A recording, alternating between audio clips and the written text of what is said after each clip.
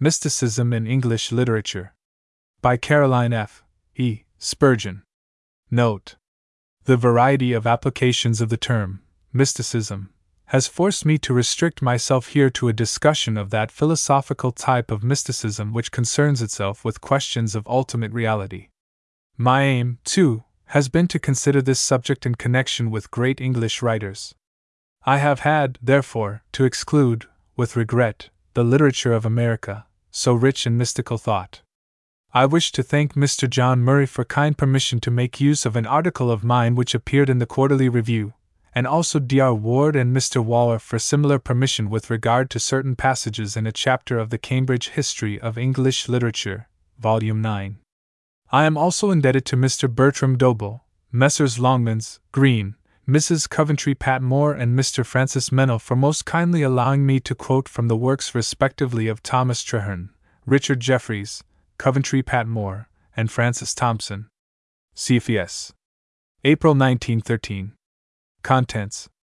I. Introduction. Introduction. Definition of mysticism. The early mystical writers. Plato. Plotinus. Chronological sketch of mystical thought in England. 2. Love and beauty mystics. Love and beauty mystics. Shelley, Rossetti, Browning, Coventry Patmore, and Keats. 3. Nature mystics.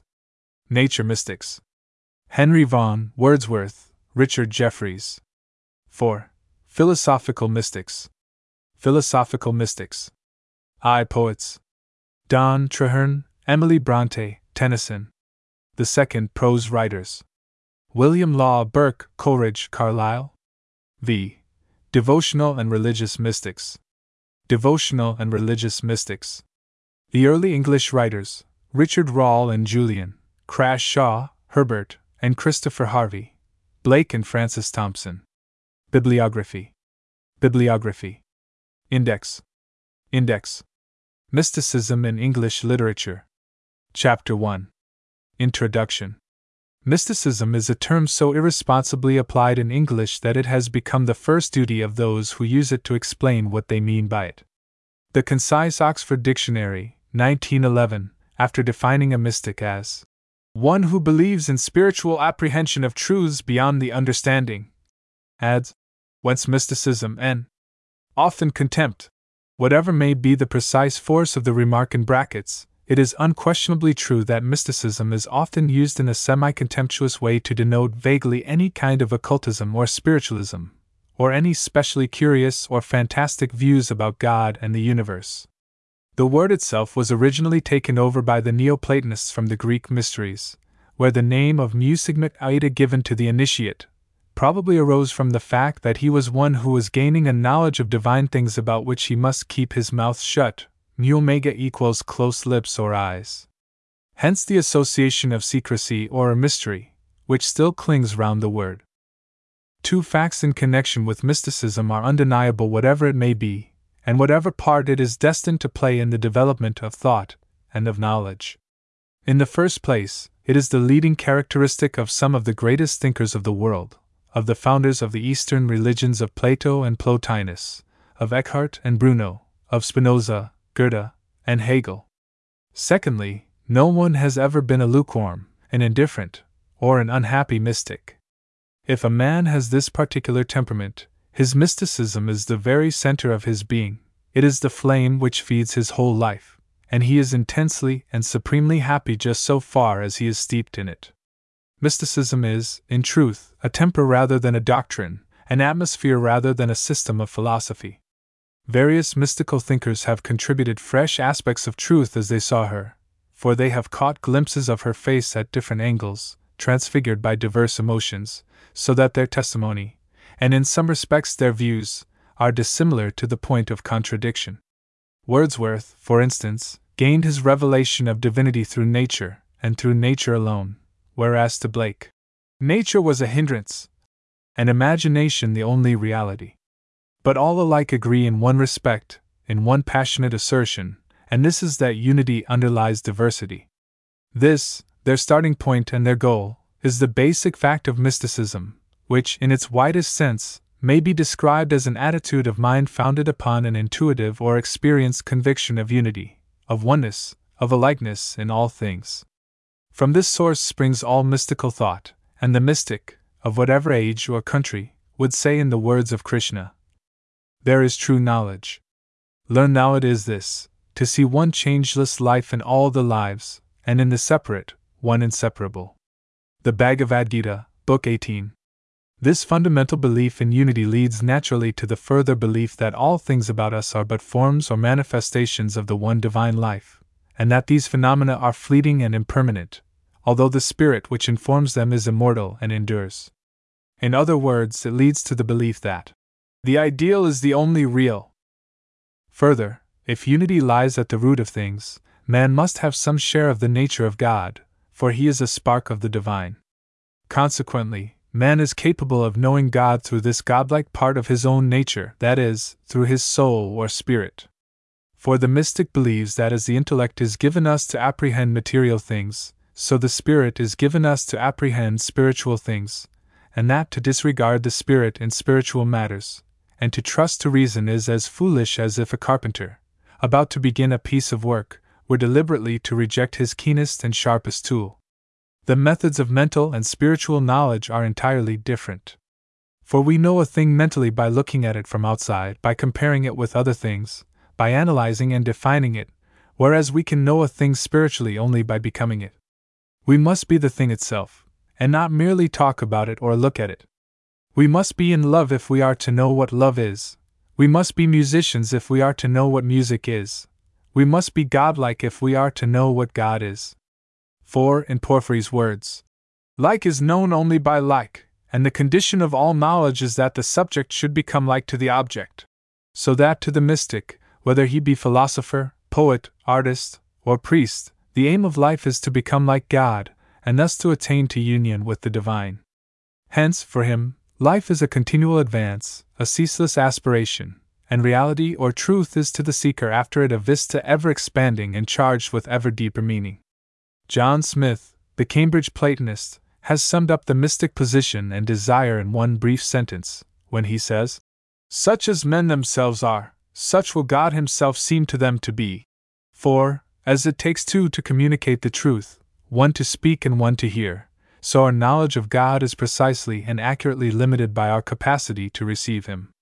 Simple people, says Eckhart, conceive that we are to see God as if he stood on that side and we on this.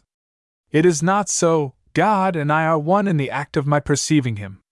This sense of unity leads to another belief, though it is one not always consistently or definitely stated by all mystics. It is implied by Plato when he says, "All knowledge is recollection." This is the belief in pre-existence or persistent life, the belief that our souls are immortal, and no more came into existence when we were born than they will cease to exist when our bodies disintegrate. The idea is familiar in Wordsworth's Ode on the Intimations of Immortality. Finally, the mystic holds these views because he has lived through an experience which has forced him to this attitude of mind. This is his distinguishing mark. This is what differentiates him alike from the theologian, the logician, the rationalist philosopher, and the man of science, for he bases his belief not on revelation, logic, reason, or demonstrated facts, but on feeling, on intuitive inner knowledge. He has felt, he has seen, and he is therefore convinced, but his experience does not convince anyone else. The mystic is somewhat in the position of a man who, in a world of blind men, has suddenly been granted sight, and who, gazing at the sunrise, and overwhelmed by the glory of it, tries, however falteringly, to convey to his fellows what he sees. They, naturally, would be skeptical about it, and would be inclined to say that he is talking foolishly and incoherently. But the simile is not altogether parallel. There is this difference. The mystic is not alone. All through the ages we have the testimony of men and women to whom this vision has been granted, and the record of what they have seen is amazingly similar, considering the disparity of personality and circumstances. And further, the world is not peopled with totally blind men. The mystics would never hold the audience they do hold, were it not that the vast majority of people have in themselves what William James has called a mystical germ, which makes response to their message. James's description of his own position in this matter, and his feeling for beyond, is one to which numberless, unmystical, people would subscribe. He compares it to a tune that is always singing in the back of his mind, but which he can never identify nor whistle nor get rid of. It is, he says, very vague and impossible to describe or put into words. Especially at times of moral crisis it comes to me, as the sense of an unknown something backing me up. It is most indefinite, to be sure, and rather faint. And yet I know that if it should cease there would be a great hush, a great void in my life. 1.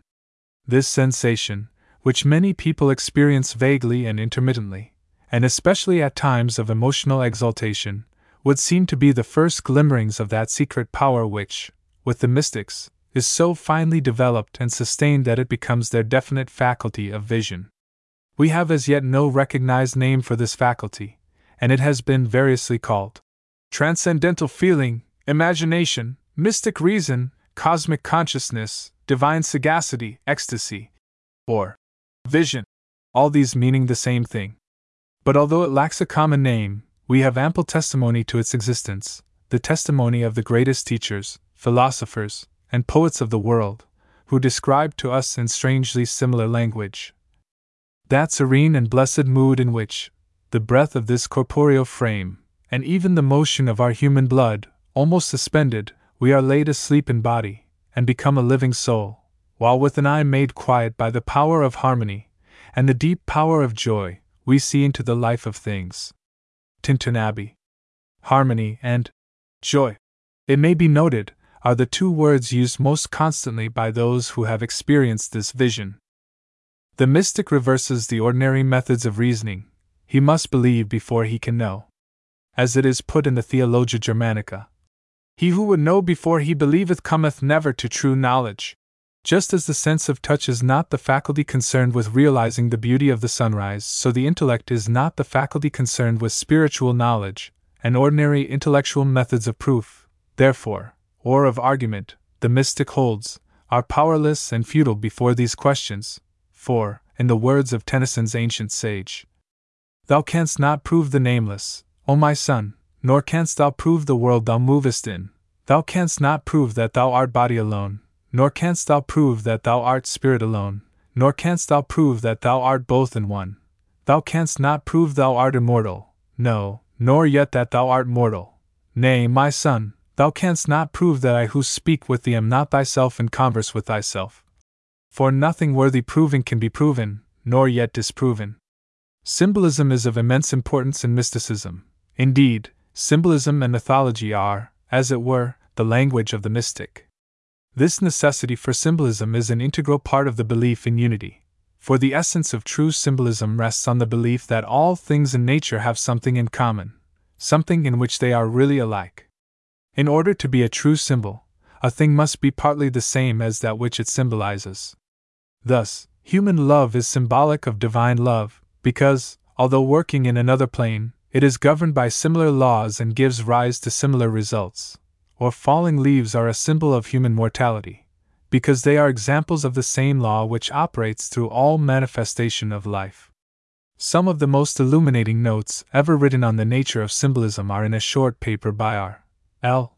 Nettleship, too, where he defines true mysticism as the consciousness that everything which we experience, every fact, is an element and only an element in the fact, i.e., that, in being what it is significant or symbolic of more. In short, every truth apprehended by finite intelligence must by its very nature only be the husk of a deeper truth, and by the aid of symbolism we are often enabled to catch a reflection of a truth which we are not capable of apprehending in any other way. Nettleship points out, for instance, that bread can only be itself, can only be food, by entering into something else, assimilating and being assimilated, and that the more it loses itself, what it began by being, the more it finds itself, what it is intended to be. If we follow carefully the analysis Nettleship makes of the action of bread in the physical world, we can see that to the man of mystic temper it throws more light than do volumes of sermons on what seems sometimes a hard saying, and what is at the same time the ultimate mystical counsel. He that loveth his life shall lose it. It is worthwhile, in this connection, to ponder the constant use Christ makes of nature symbolism, drawing the attention of his hearers to the analogies in the law we see working around us to the same law working in the spiritual world. The yearly harvest, the sower and his seed, the leaven in the loaf, the grain of mustard seed, the lilies of the field, the action of fire, worms, moth, rust, bread, wine, and water, the mystery of the wind, unseen and yet felt, each one of these is shown to contain and exemplify a great and abiding truth. This is the attitude, these are the things, which lie at the heart of mysticism.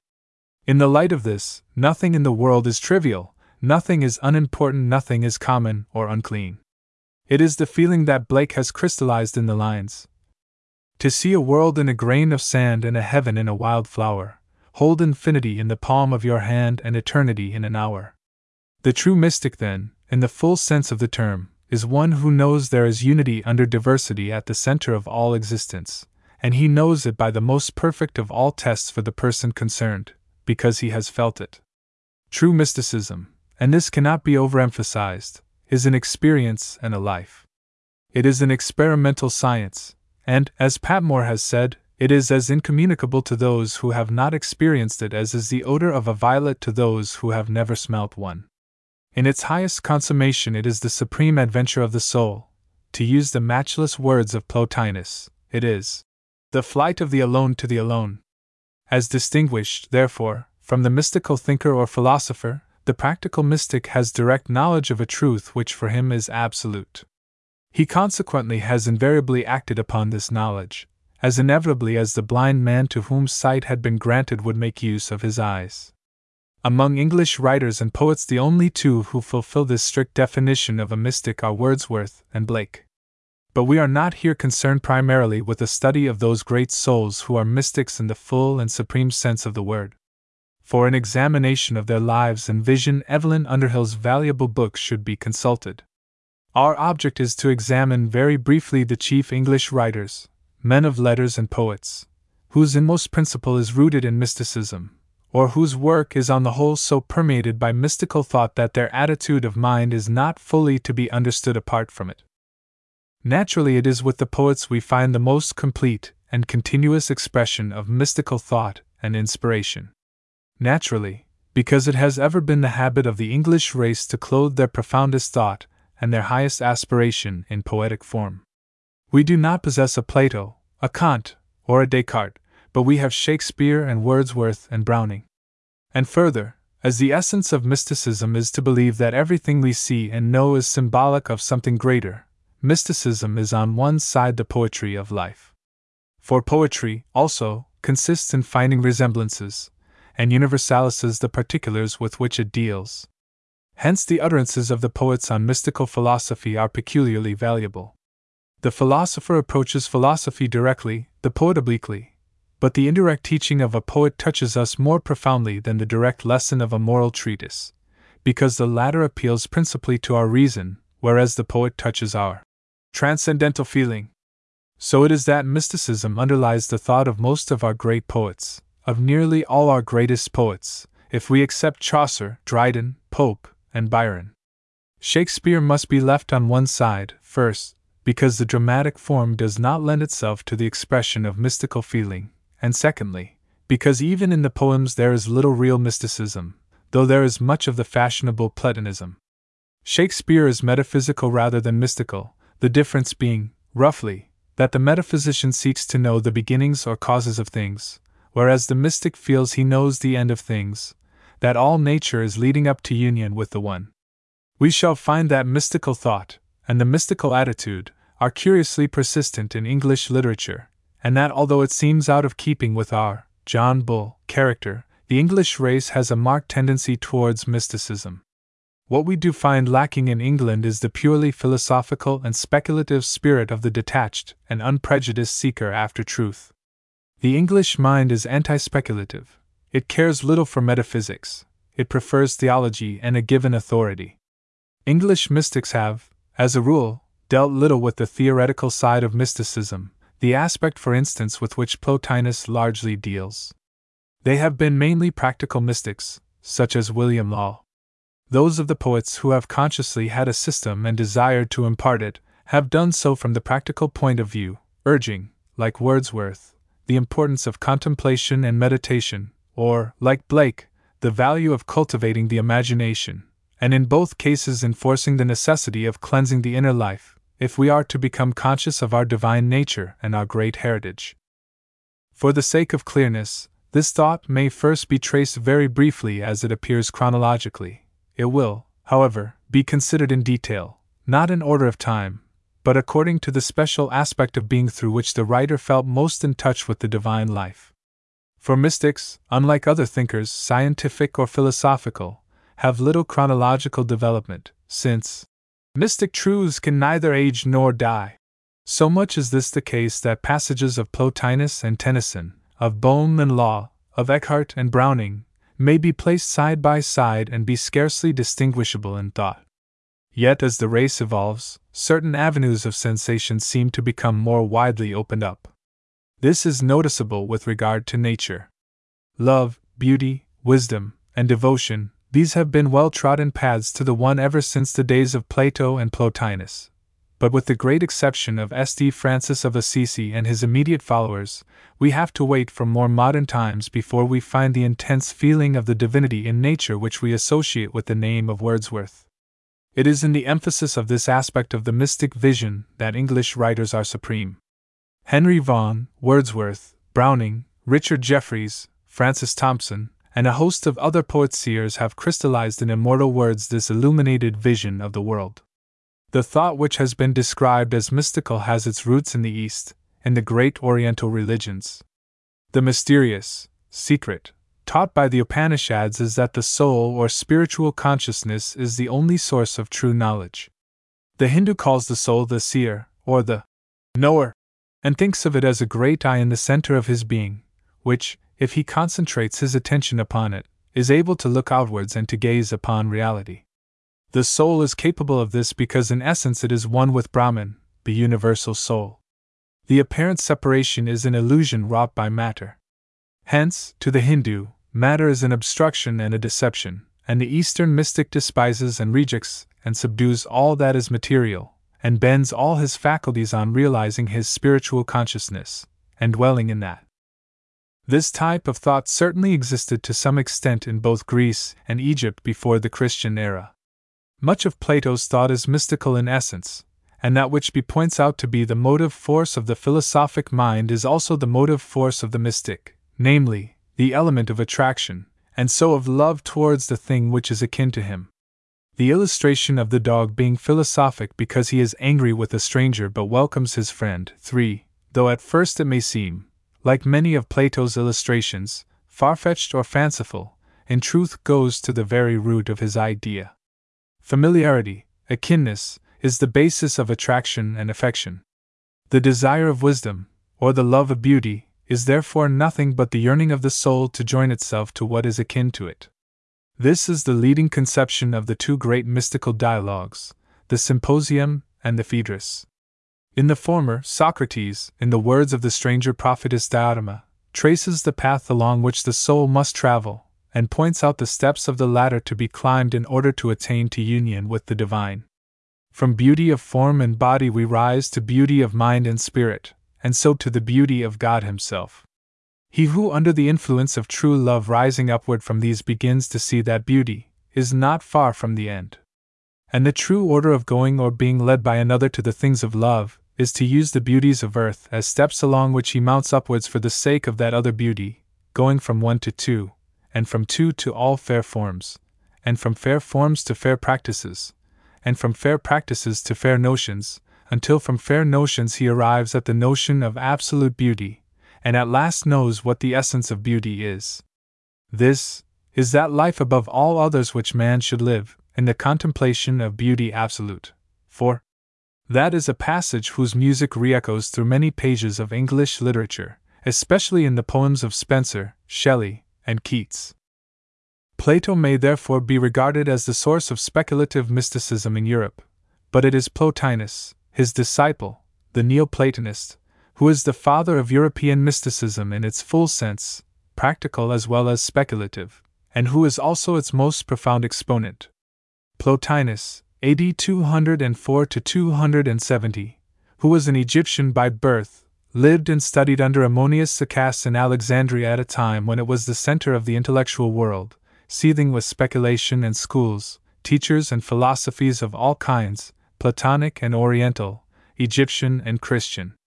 Later, from the age of 40, he taught in Rome, where he was surrounded by many eager adherents.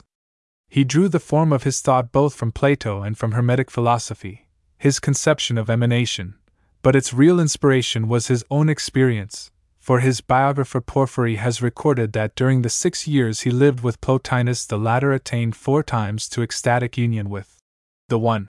Plotinus combined, in unusual measure, the intellect of the metaphysician with the temperament of the great psychic, so that he was able to analyze with the most precise dialectic experiences which in most cases paralyze the tongue and blind the discursive reason. His 6th Ennead, On the Good or the One, is one of the great philosophic treatises of the world, and it sums up in matchless words the whole mystic position and experience. There are 2 statements in it which contain the center of the writer's thought. God is not external to any one, but is present in all things, though they are ignorant that he is so. God is not in a certain place, but wherever anything is able to come into contact with him, there he is present. ENN 6, 9, sections 4, 7. It is because of our ignorance of the indwelling of God that our life is discordant, for it is clashing with its own inmost principle. We do not know ourselves. If we did, we would know that the way home to God lies within ourselves. A soul that knows itself must know that the proper direction of its energy is not outwards in a straight line, but round a center which is within it. ENN 6, 9, section 8. The whole universe is one vast organism. ENN 9, 4, sections 32, 45, and the heart of God, the source of all life, is at the center, in which all finite things have their being, and to which they must flow back, for there is in this organism, so Plotinus conceives, a double circulatory movement, an eternal outbreathing and inbreathing, the way down and the way up. The way down is the outgoing of the undivided One towards manifestation. From him there flows out a succession of emanations. The first of these is the nous, or overmind of the universe, God as thought. The mind, in turn, throws out an image, the third principle in this trinity, the soul of all things. This, like the nous, is immaterial, but it can act on matter. It is the link between man and God, for it has a lower and a higher side. The lower side desires a body and so creates it, but it is not wholly incarnate in it, for, as Plotinus says, the soul always leaves something of itself above. From this world soul proceed the individual souls of men, and they partake of its nature. Its nature is triple: the animal or sensual soul, closely bound to the body, the logical reasoning human soul, and the intellectual soul, which is one with the divine mind, from whence it comes and of which it is an image. Souls have forgotten, then, divine origin because at first they were so delighted with their liberty and surroundings, like children let loose from their parents, says Plotinus, that they ran away in a direction as far as possible from their source. They thus became clogged with the joys and distractions of this lower life, which can never satisfy them, and they are ignorant of their own true nature and essence. In order to return home, the soul has to retrace the path along which she came, and the first step is to get to know herself, and so to know God. CNN 6, 9, section 7. Thus only can she be restored to the central unity of the universal soul. This first stage on the upward path is the purgative life, which includes all the civic and social virtues, gained through general purification, self-discipline, and balance, with, at the same time, a gradual attainment of detachment from the things of sense, and a desire for the things of the spirit. The next step is to rise up to mind ENN V1, section 3, to the world of pure thought, the highest unity possible to a self-conscious being.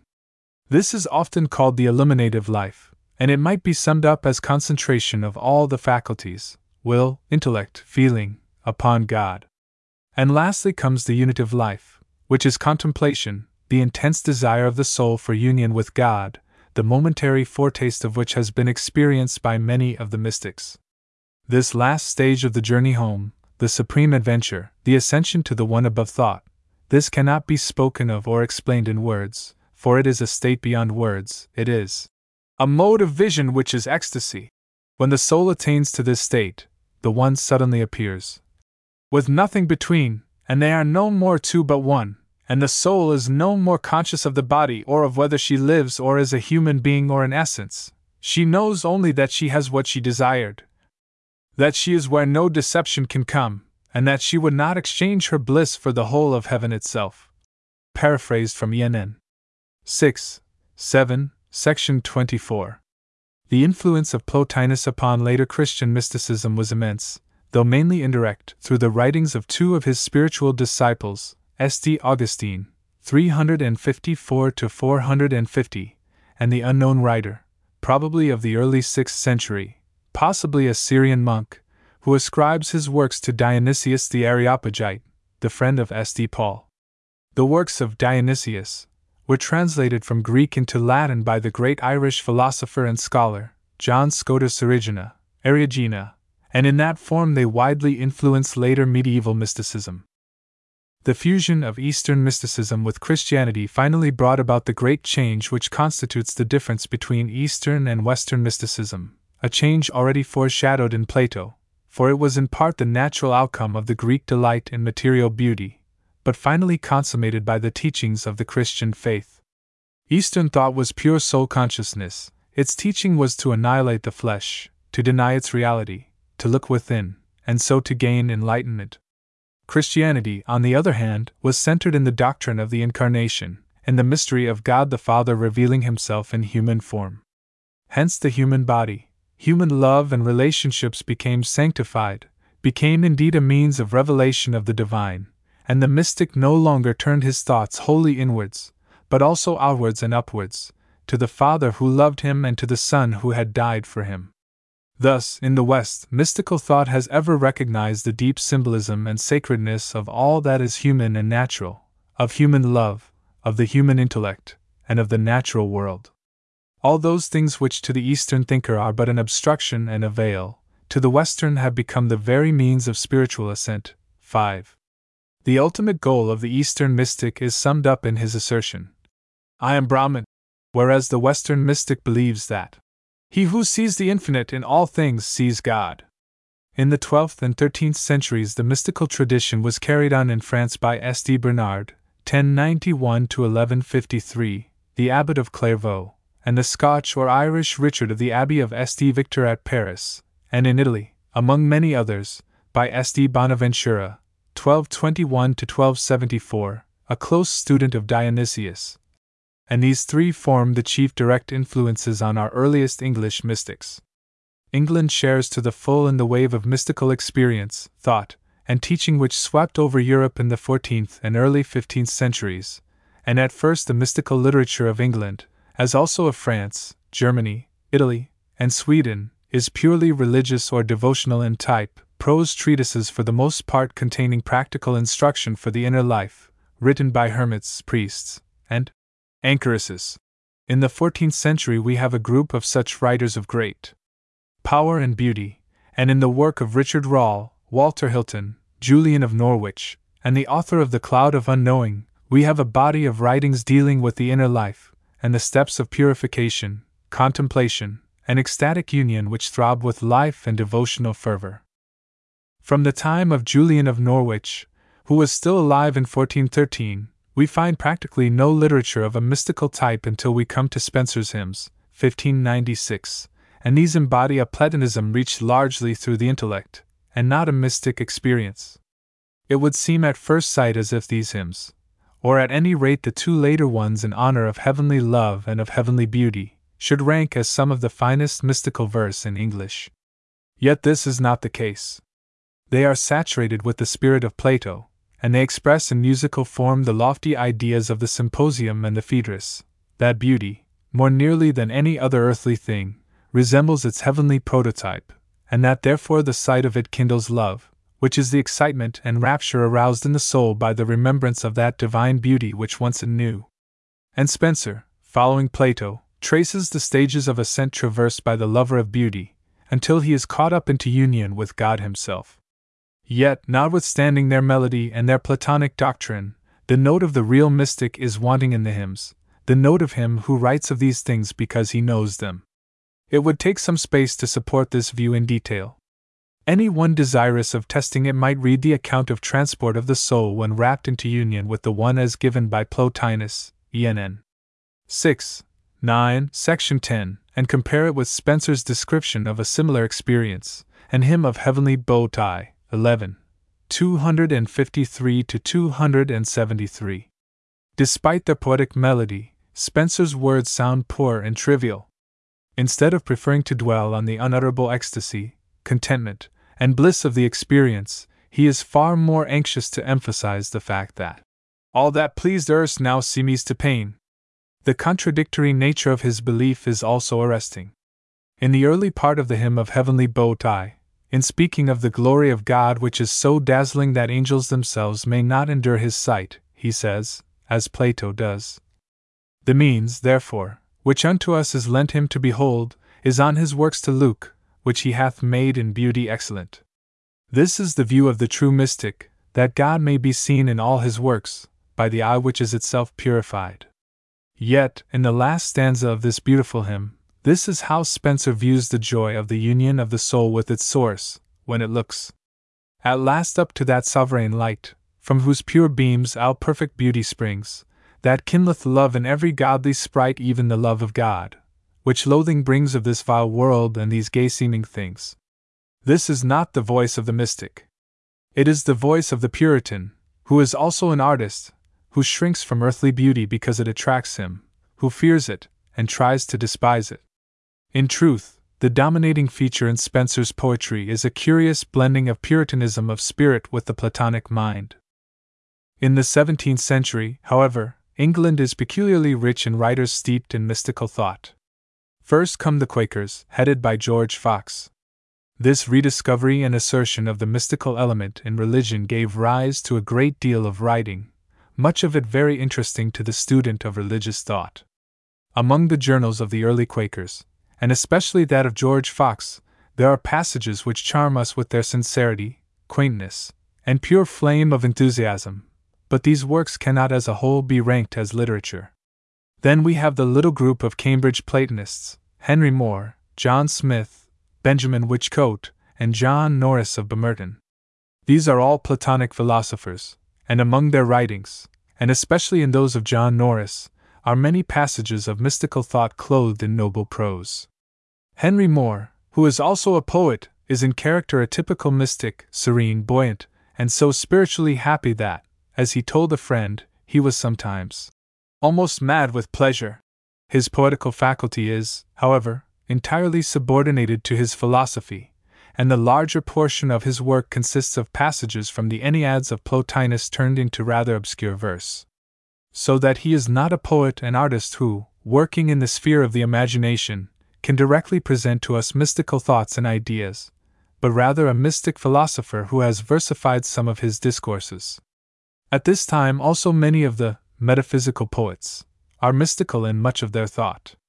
Chief among these is John Donne, and we may also include Henry Vaughan, Traherne, Crashaw, and George Herbert.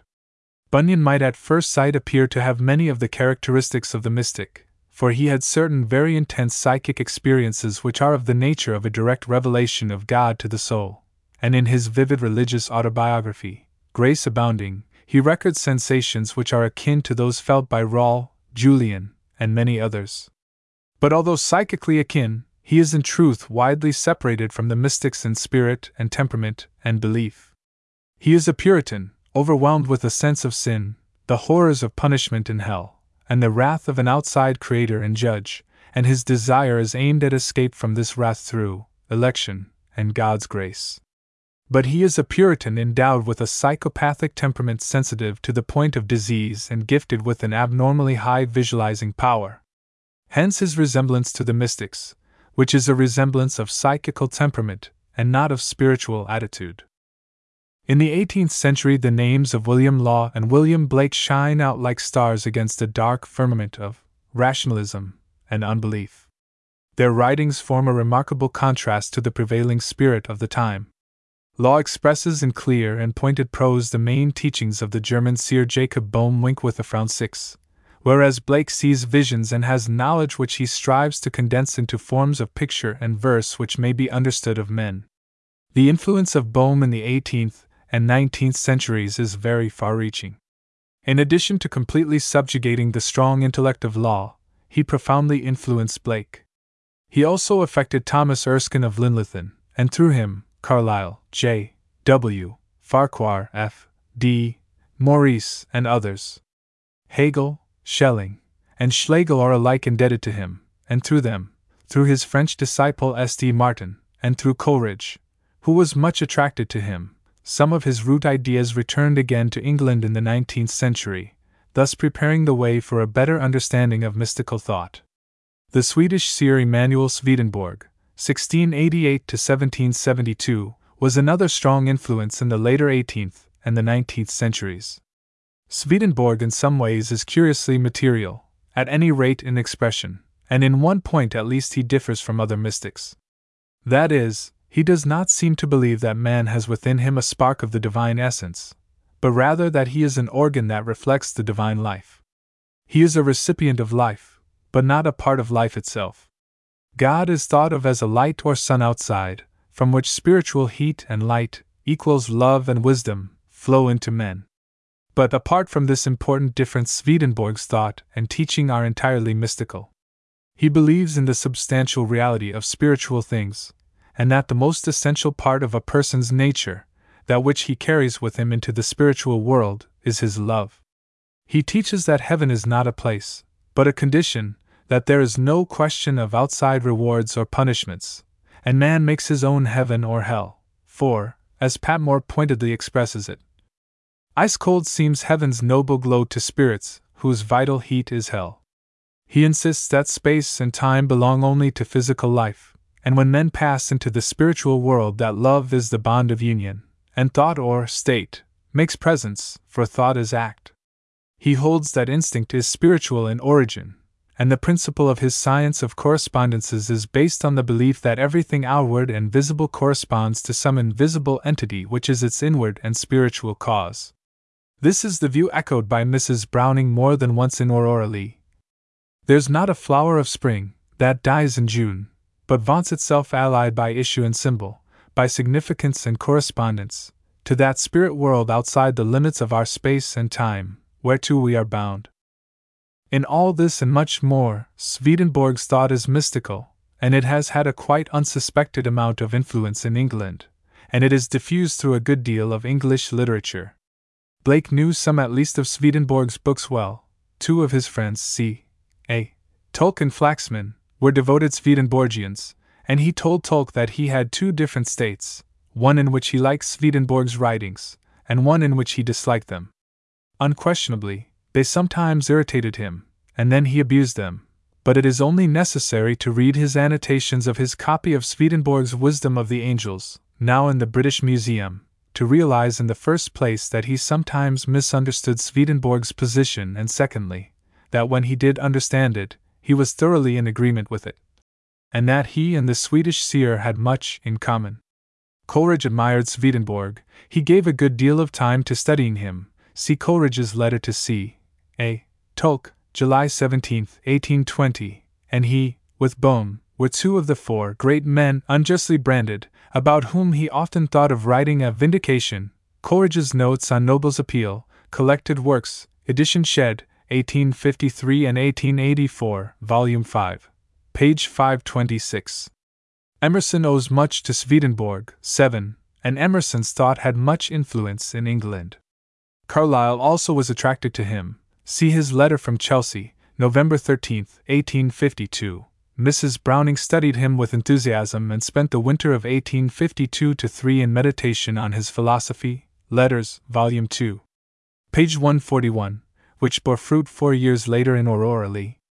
Coventry Patmore is, however, the English writer most saturated with Swedenborg's thought, and his Angel in the House embodies the main features of Swedenborg's peculiar views expressed in conjugal love, on sex and marriage and their significance. It is not too much to say that Swedenborg influenced and colored the whole trend of Patmore's thought, and that he was to him what Boehme was to Law, the match which set alight his mystical flame. He says Swedenborg's Heaven and Hell abounds with perception of the truth to a degree unparalleled perhaps in uninspired writing, and he asserts that he never tires of reading him.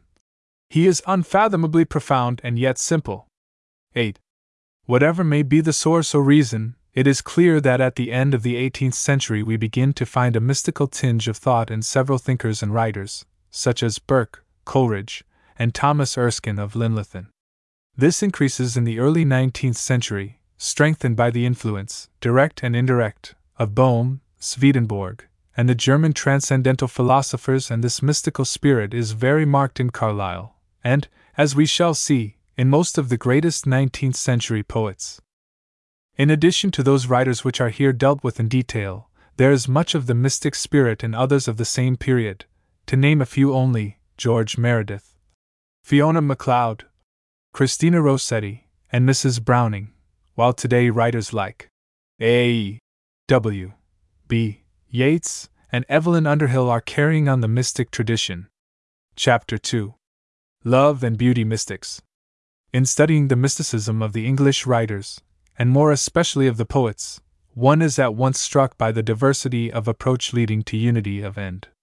There are, says Plotinus, different roads by which this end, apprehension of the infinite, may be reached. The love of beauty, which exalts the poet, that devotion to the one and that ascent of science which makes the ambition of the philosopher, and that love and those prayers by which some devout and ardent soul tends in its moral purity towards perfection. These are the great highways conducting to that height above the actual and the particular, where we stand in the immediate presence of the infinite, who shines out as from the deeps of the soul. Letter to Flaccus. We have grouped together our English writers who are mystical in thought, according to the 5 main pathways by which they have seen the vision: love, beauty, nature, wisdom, or devotion. Even within these groups, the method of approach, the interpretation or application of the idea, often differs very greatly. For instance, Shelley and Browning may both be called love mystics. That is, they look upon love as the solution of the mystery of life, as the link between God and man. To Shelley this was a glorious intuition, which reached him through his imagination, whereas the life of man as he saw it roused in him little but mad indignation, wild revolt, and passionate protest. To Browning this was knowledge borne in upon him just because of human life as he saw it, which to him was a clear proof of the great destiny of the race. He would have agreed with Patmore that you can see the disk of divinity quite clearly through the smoked glass of humanity, but no otherwise. He found harmony in immortal souls, spite of the muddy vesture of decay. The 3 great English poets who are also fundamentally mystical in thought are Browning, Wordsworth, and Blake. Their philosophy or mystical belief, one in essence, though so differently expressed, lies at the root, as it is also the flower, of their life work. In others, as in Shelley, Keats, and Rossetti, although it is the inspiring force of their poetry, it is not a flame, burning steadily and evenly, but rather a light flashing out intermittently into brilliant and dazzling radiance. Hence the man himself is not so permeated by it, and hence results the unsatisfied desire, the almost painful yearning, the recurring disappointment and disillusionment, which we do not find in Browning, Wordsworth, and Blake. In our first group we have 4 poets of markedly different temperaments: Shelley intensely spiritual, Rossetti with a strong tinge of sensuousness, of earthiness, in his nature, Browning, the keenly intellectual man of the world, and Patmore a curious mixture of materialist and mystic. Yet to all 4 love is the secret of life, the one thing worth giving and possessing. Shelley believed in a soul of the universe, a spirit in which all things live and move and have their being, which, as one feels in the Prometheus, is unnameable, inconceivable even to man, for the deep truth is imageless. His most passionate desire was not, as was Browning's, for an increased and ennobled individuality, but for the mystical fusion of his own personality with this spirit, this object of his worship and adoration. To Shelley, death itself was but the rending of a veil which would admit us to the full vision of the ideal, which alone is true life.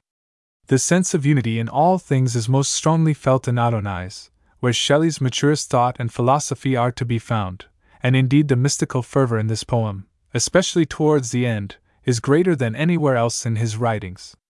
The hymn to intellectual beauty is in some ways Shelley's clearest and most obvious expression of his devotion to the spirit of ideal beauty, its reality to him, and his vow of dedication to its service.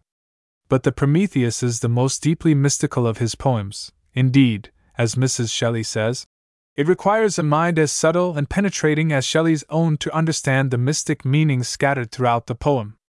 Shelley, like Blake, regarded the human imagination as a divine creative force. Prometheus stands for the human imagination, or the genius of the world, and it is his union with Asia, the divine idea, the spirit of beauty and of love, from which a new universe is born.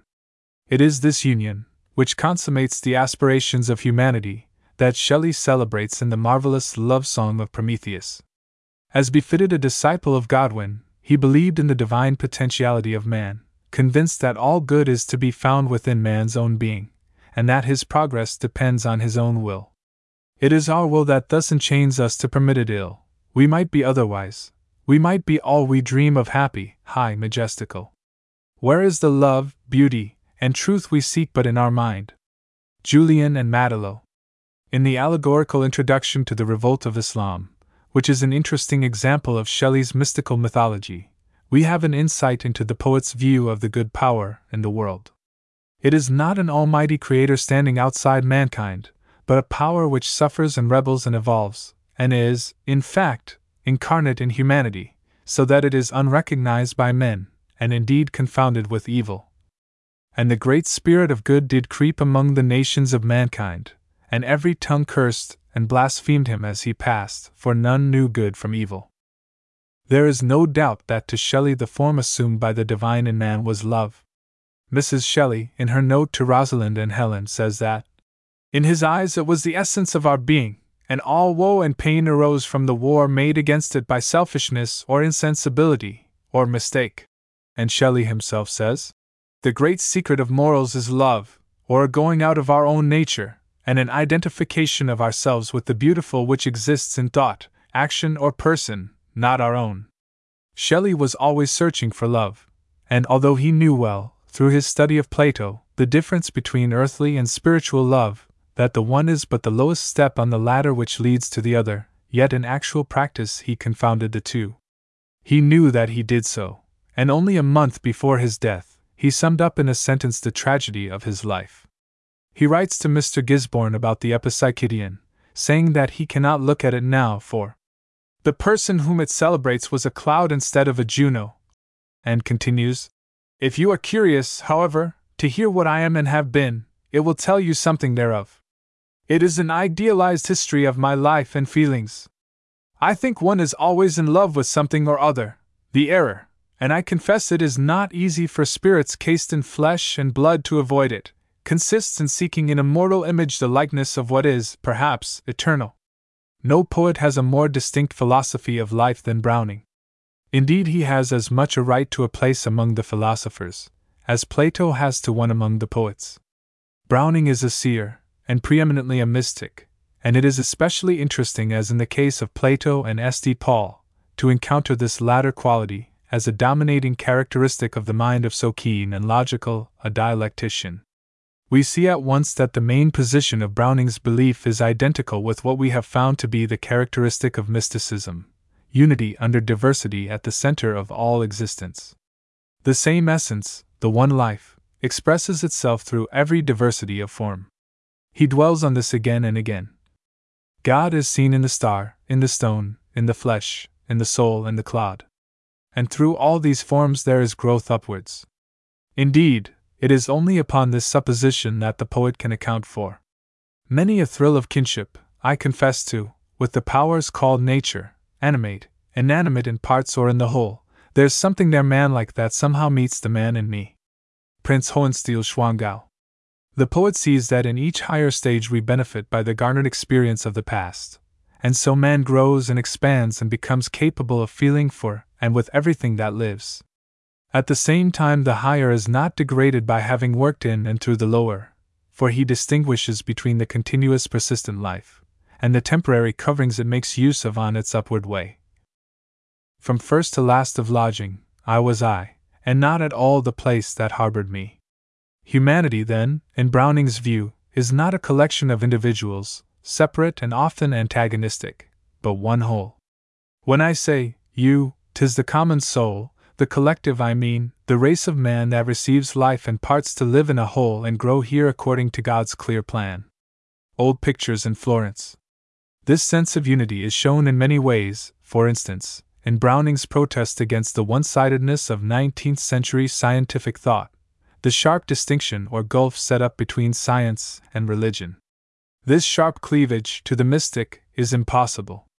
He knows, however irreconcilable the two may appear, that they are but different aspects of the same thing. This is one of the ways in which Browning anticipates the most advanced thought of the present day.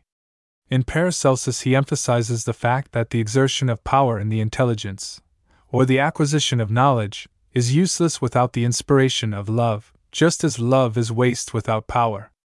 Paracelsus sums up the matter when he says to April, I too have sought to know as thou to love, excluding love as thou refusest knowledge. We must never part, till thou the lover, know, and I, the knower, love, until both are saved. Arising logically out of this belief in unity, there follows, as with all mystics, the belief in the potential divinity of man, which permeates all Browning's thought, and is continually insisted on in such poems as Rabbi Ben Ezra, A Death in the Desert, and The Ring and the Book. He takes for granted the fundamental position of the mystic, that the object of life is to know God, and according to the poet, in knowing love we learn to know God. Hence it follows that love is the meaning of life, and that he who finds it not loses what he lived for and eternally must lose it. Christina. For life with all it yields of joy and woe and hope and fear, is just our chance, so the prize of learning love. A Death in the Desert. This is Browning's central teaching, the keynote of his work and philosophy.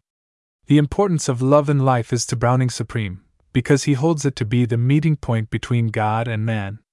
Love is the sublimest conception possible to man, and a life inspired by it is the highest conceivable form of goodness.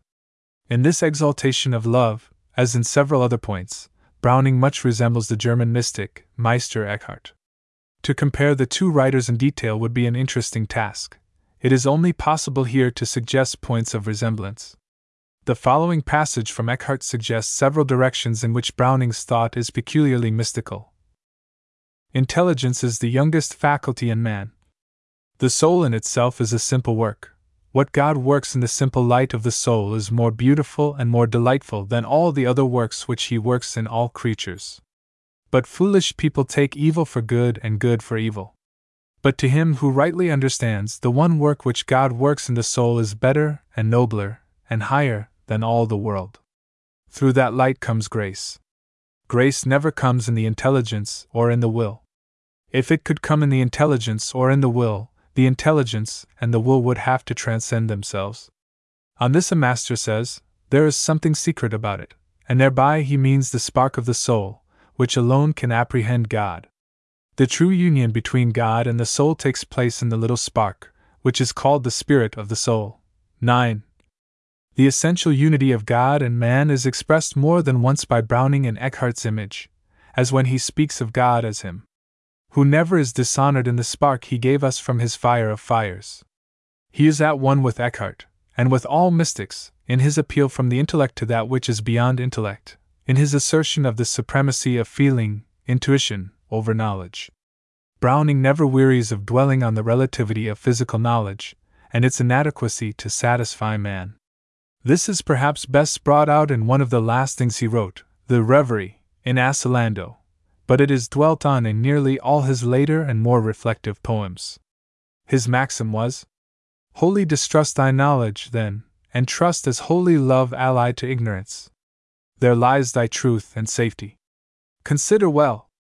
Were knowledge all thy faculty, then God must be ignored, love gains him by first leap.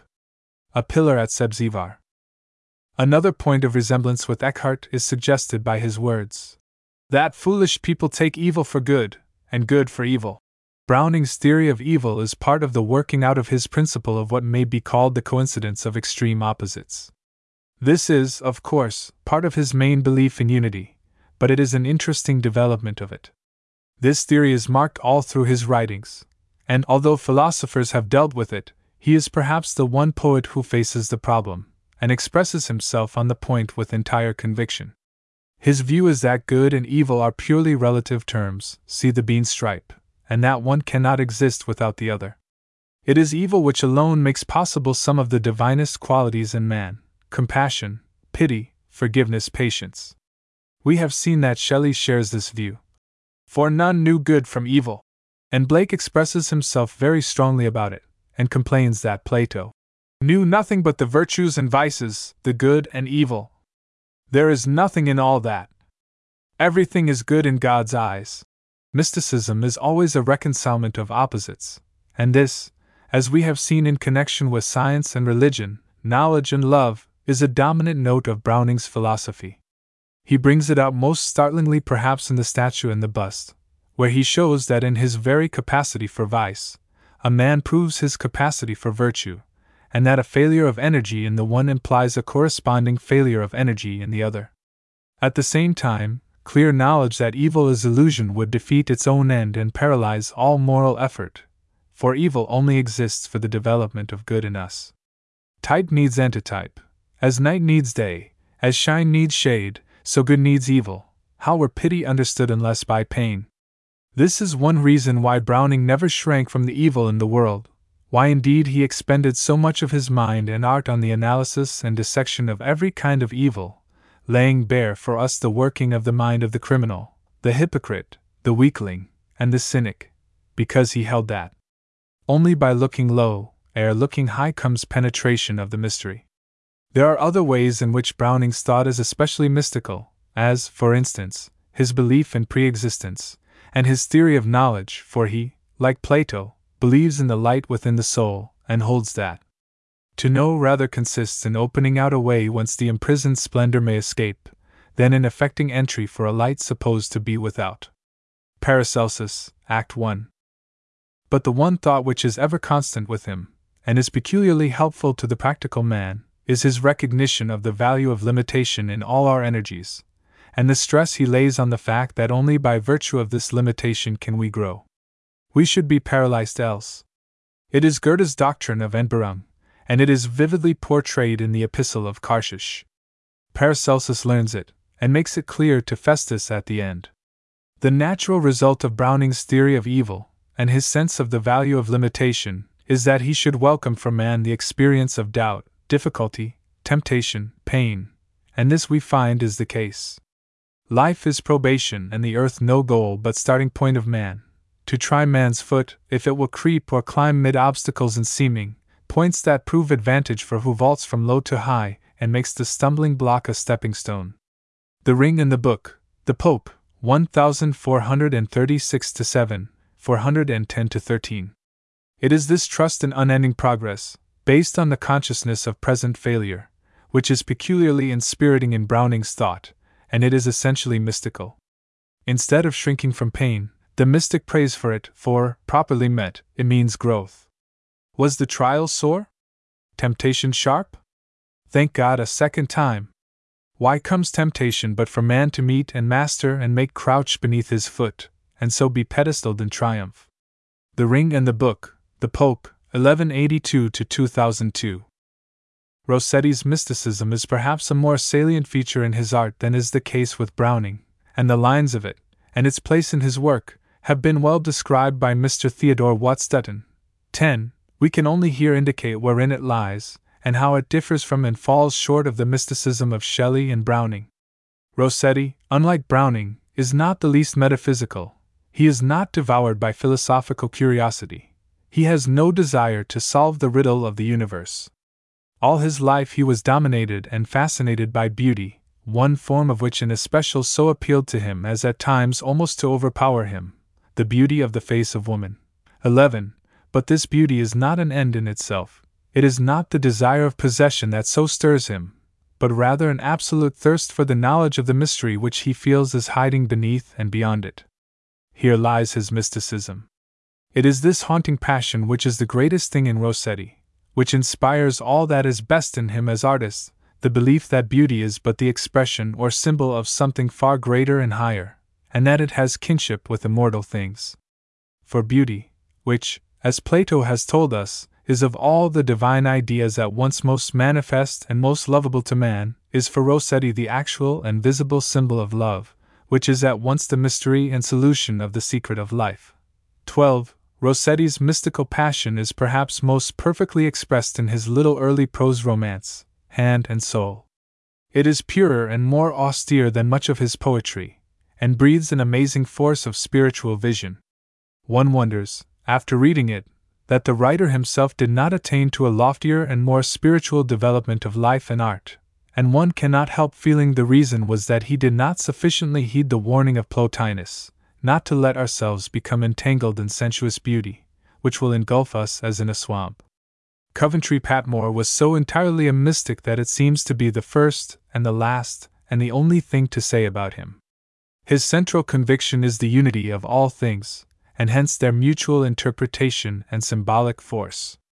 There is only one kind of knowledge which counts with him, and that is direct apprehension or perception, the knowledge a man has of love, by being in love, not by reading about its symptoms. The touch of God is not a figure of speech. Touch, says Aquinas, applies to spiritual things as well as to material things. The fullness of intelligence is the obliteration of intelligence. God is then our honey, and we, as S.D. Augustine says, are his. And who wants to understand honey or requires the rationale of a kiss? Rod, root, and flower, XX.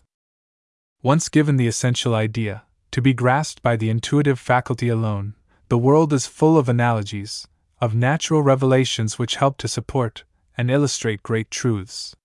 Patmore was, however, caught and enthralled by one aspect of unity, by one great analogy, almost to the exclusion of all others. This is that in human love, but above all in wedded love, we have a symbol, that is an expression of a similar force in different material, of the love between God and the soul. What Patmore meant was that in the relationship and attitude of wedded lovers we hold the key to the mystery at the heart of life, and that we have in it a real apprehension, which is quite different from real comprehension. 13. Of the relationship and attitude of humanity to God. His first wife's love revealed to him this, which is the basic fact of all his thought and work. The relationship of the soul to Christ as his betrothed wife is the key to the feeling with which prayer and love and honor should be offered to him. She showed me what that relationship involves of heavenly submission and spotless passionate loyalty. 14. He believed that sex is a relationship at the base of all things natural and divine.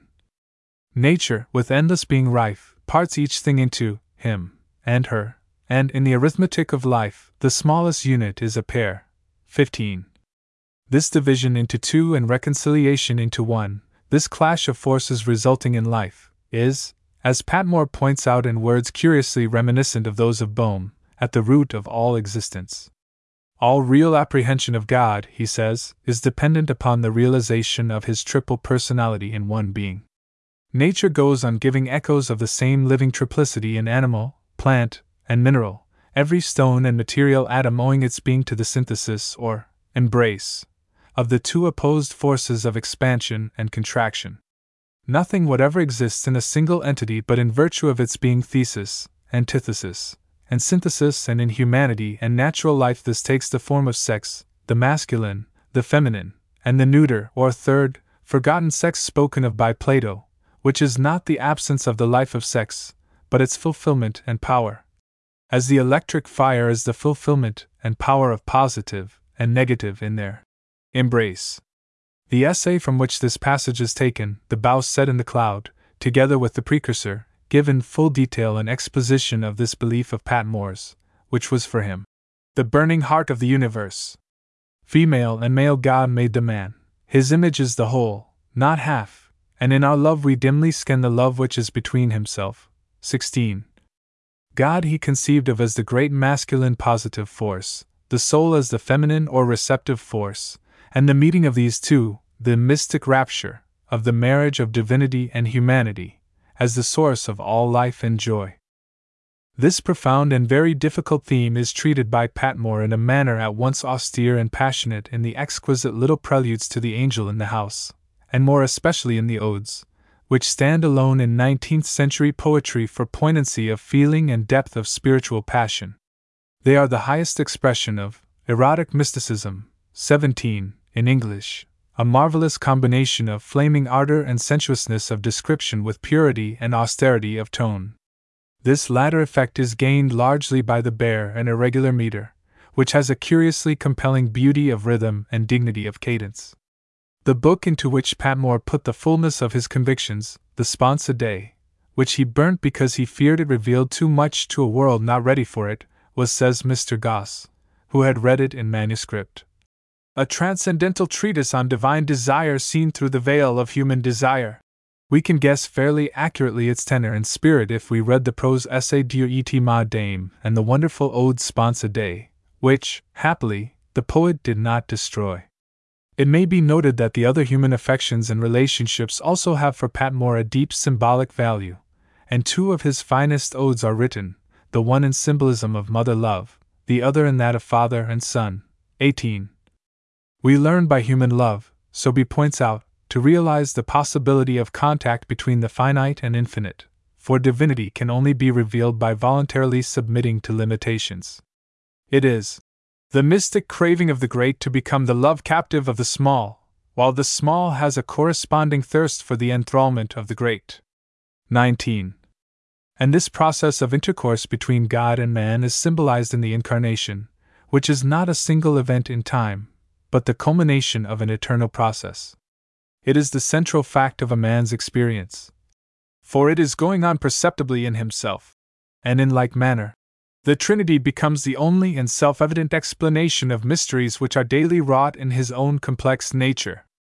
20. In this way is it that to Patmore religion is not a question of blameless life or the holding of certain beliefs, but it is an experimental science, to be lived and to be felt, and the clues to the experiments are to be found in natural human processes and experiences interpreted in the light of the great dogmas of the Christian faith. For Keats, the avenue to truth and reality took the form of beauty. The idea, underlying most deeply and consistently the whole of his poetry, is that of the unity of life, and closely allied with this is the belief in progress, through ever-changing, ever-ascending stages. Sleep and poetry, Endymion, and Hyperion represent very well three stages in the poet's thought and art. In Sleep and Poetry, Keats depicts the growth even in an individual life, and describes the three stages of thought, or attitudes towards life, through which the poet must pass. They are not quite parallel to the three stages of the mystical ladder marked out by Wordsworth in the main body of his poetry, because they do not go quite so far, but they are almost exactly analogous to the three stages of mind he describes in Tintern Abbey. The first is mere animal pleasure and delight in living. A pigeon tumbling in clear summer air, a laughing schoolboy without grief or care hiding the springy branches of an elm. Then follows simple unreflective enjoyment of nature. The next stage is sympathy with human life, with human grief and joy, which brings a sense of the mystery of the world, a longing to pierce it and arrive at its meaning, symbolized in the figure of the charioteer. Towards the end of Keats's life this feeling was growing stronger, and it is much dwelt upon in the revision of Hyperion. There he plainly states that the merely artistic life, the life of the dreamer, is selfish, and that the only way to gain real insight is through contact and sympathy with human suffering and sorrow, and in the Lost Woodhouse transcript of the revision, rediscovered in 1904, there are some lines in which this point is still further emphasized. The full realization of this third stage was not granted to Keats during his short life. He had but gleams of it. The only passage where he describes the ecstasy of vision is in Endymion, BKI 1, 774 ff, and this resembles in essentials all the other reports of this experience given by mystics. When the mind is ready, anything may lead us to it: music, imagination, love, friendship. Feel we these things? That moment have we stepped into a sort of oneness, and our state is like a floating spirit's. Keats felt this passage was inspired, and in a letter to Taylor in January 1818 he says, "When I wrote it, it was a regular stepping of the imagination towards a truth." In Endymion, The underlying idea is the unity of the various elements of the individual soul. The love of woman is shown to be the same as the love of beauty, and that in its turn is identical with the love of the principle of beauty in all things. Keats was always very sensitive to the mysterious effects of moonlight, and so for him the moon became a symbol for the great abstract principle of beauty, which, during the whole of his poetic life, he worshipped intellectually and spiritually. The mighty abstract idea I have of beauty in all things stifles the more divided and minute domestic happiness, he writes to his brother George, and the last two well-known lines of the Ode on a Grecian urn fairly sum up his philosophy. Beauty is truth, truth beauty, that is all ye know on earth, and all ye need to know. So that the moon represents to Keats the eternal idea, the one essence in all. This is how he writes of it, in what is an entirely mystical passage in Endymion. As I grew in years, still didst thou blend with all my ardours, thou wast the deep glen, thou wast the mountain top, the sage's pen, the poet's harp, the voice of friends, the sun, thou wast the river, thou wast glory won, thou wast my clarion's blast, thou wast my steed, my goblet full of wine, my topmost steed, thou wast the charm of women, lovely moon. In his fragment of Hyperion, Keats shadows forth the unity of all existence, and gives magnificent utterance to the belief that change is not decay, but the law of growth and progress. Oceanus, in his speech to the overthrown Titans, sums up the whole meaning as far as it has gone, in verse which is unsurpassed in English. We fall by course of nature's law, not force of thunder, or of Jove, on our heels a fresh perfection treads, a power more strong in beauty, born of us and fated to excel us, as we pass in glory that old darkness, for 'tis the eternal law that first in beauty should be first in might. This is true mysticism, the mysticism Keats shares with Burke and Carlyle, the passionate belief in continuity of essence through ever-changing forms. Chapter 3. Nature Mystics. Vaughan and Wordsworth stand preeminent among our English poets in being almost exclusively occupied with one theme, the mystical interpretation of nature.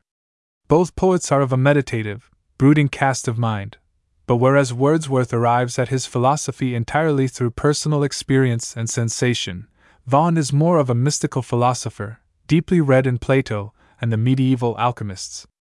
The constant comparison of natural with spiritual processes is, on the whole, the most marked feature of Vaughan's poetry.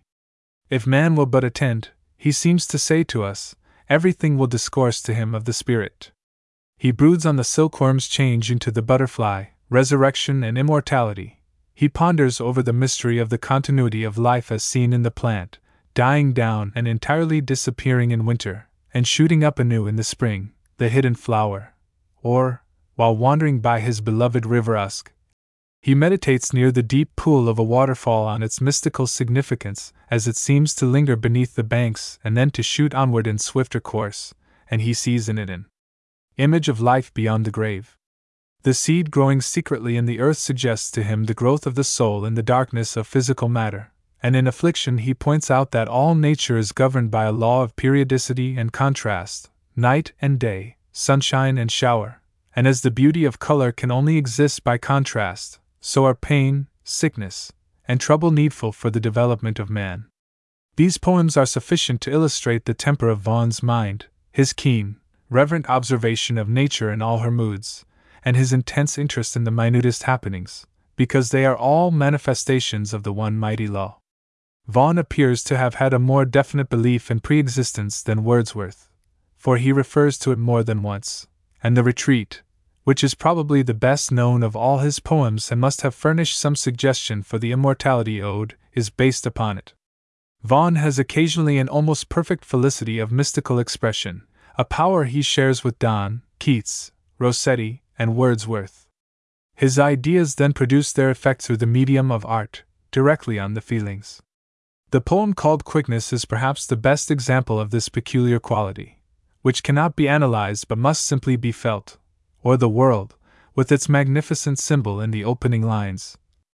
I saw eternity the other night, like a great ring of pure and endless light, all calm, as it was bright, and round beneath it, time, in hours, days, years, driven by the spheres, like a vast shadow. Moved. 21. Mysticism is the most salient feature of Wordsworth's poetry, for he was one who saw, whose inward eye was focused to visions scarce dreamt of by men. It is because of the strangeness and unfamiliarity of his vision that he is a difficult poet to understand, and the key to the understanding of him is a mystic one. People talk of the difficulty of Browning, but he is easy reading compared with a great deal of Wordsworth. It is just the apparent simplicity of Wordsworth's thought which is so misleading. A statement about him of the following kind would be fairly generally accepted as the truth. Wordsworth was a simple-minded poet with a passion for nature. He found great joy and consolation in the contemplation of the beauty of hills and dales and clouds and flowers, and urged others to find this too.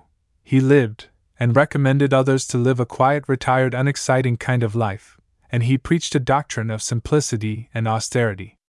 Now, except that Wordsworth had a passion for nature, there is not a single true statement here.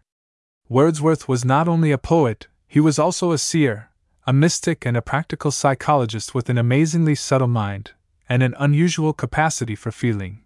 He lived a life of excitement and passion, and he preached a doctrine of magnificence and glory. It was not the beauty of nature which brought him joy and peace, but the life in nature. He himself had caught a vision of that life, he knew it and felt it, and it transformed the whole of existence for him. He believed that every man could attain this vision which he so fully possessed, and his whole life's work took the form of a minute and careful analysis of the processes of feeling in his own nature, which he left as a guide for those who would tread the same path. It would be correct to say that the whole of his poetry is a series of notes and investigations devoted to the practical and detailed explanation of how he considered this state of vision might be reached. He disdained no experience, however trivial, apparently, the working of the mind of a peasant child or an idiot boy, the effect produced on his own emotions by a flower, a glowworm, a bird's note, a girl's song. He passed by nothing which might help to throw light on this problem. The experience which Wordsworth was so anxious others should share was the following. He found that when his mind was freed from preoccupation with disturbing objects, petty cares, little enmities and low desires, that he could then reach a condition of equilibrium, which he describes as a wise passiveness, or a happy stillness of the mind. He believed this condition could be deliberately induced by a kind of relaxation of the will, and by a stilling of the busy intellect and striving desires. It is a purifying process, an emptying out of all that is worrying, self-assertive, and self-seeking. If we can habitually train ourselves and attune our minds to this condition, we may at any moment come across something which will arouse our emotions, and it is then, when our emotions, thus purified, are excited to the point of passion, that our vision becomes sufficiently clear to enable us to gain actual experience of the central peace subsisting forever at the heart of endless agitation. Once seen, this vision changes for us the whole of life. It reveals unity in what to our everyday sight appears to be diversity, harmony where ordinarily we hear but discord, and joy, overmastering joy, instead of sorrow.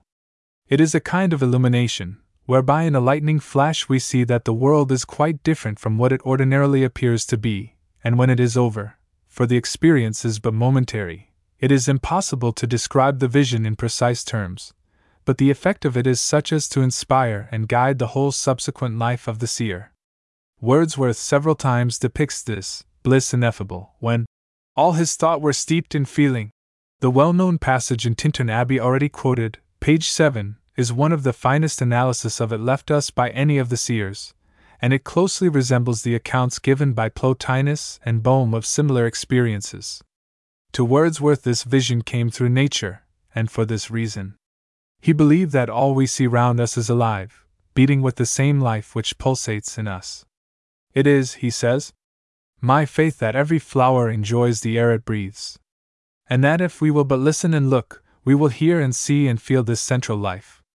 This is the pith of the message we find repeated again and again in various forms throughout Wordsworth's poetry, and perhaps best summed up at the end of the 4th book of the Excursion, a book which should be closely studied by any one who would explore the secret of the poet's outlook upon life.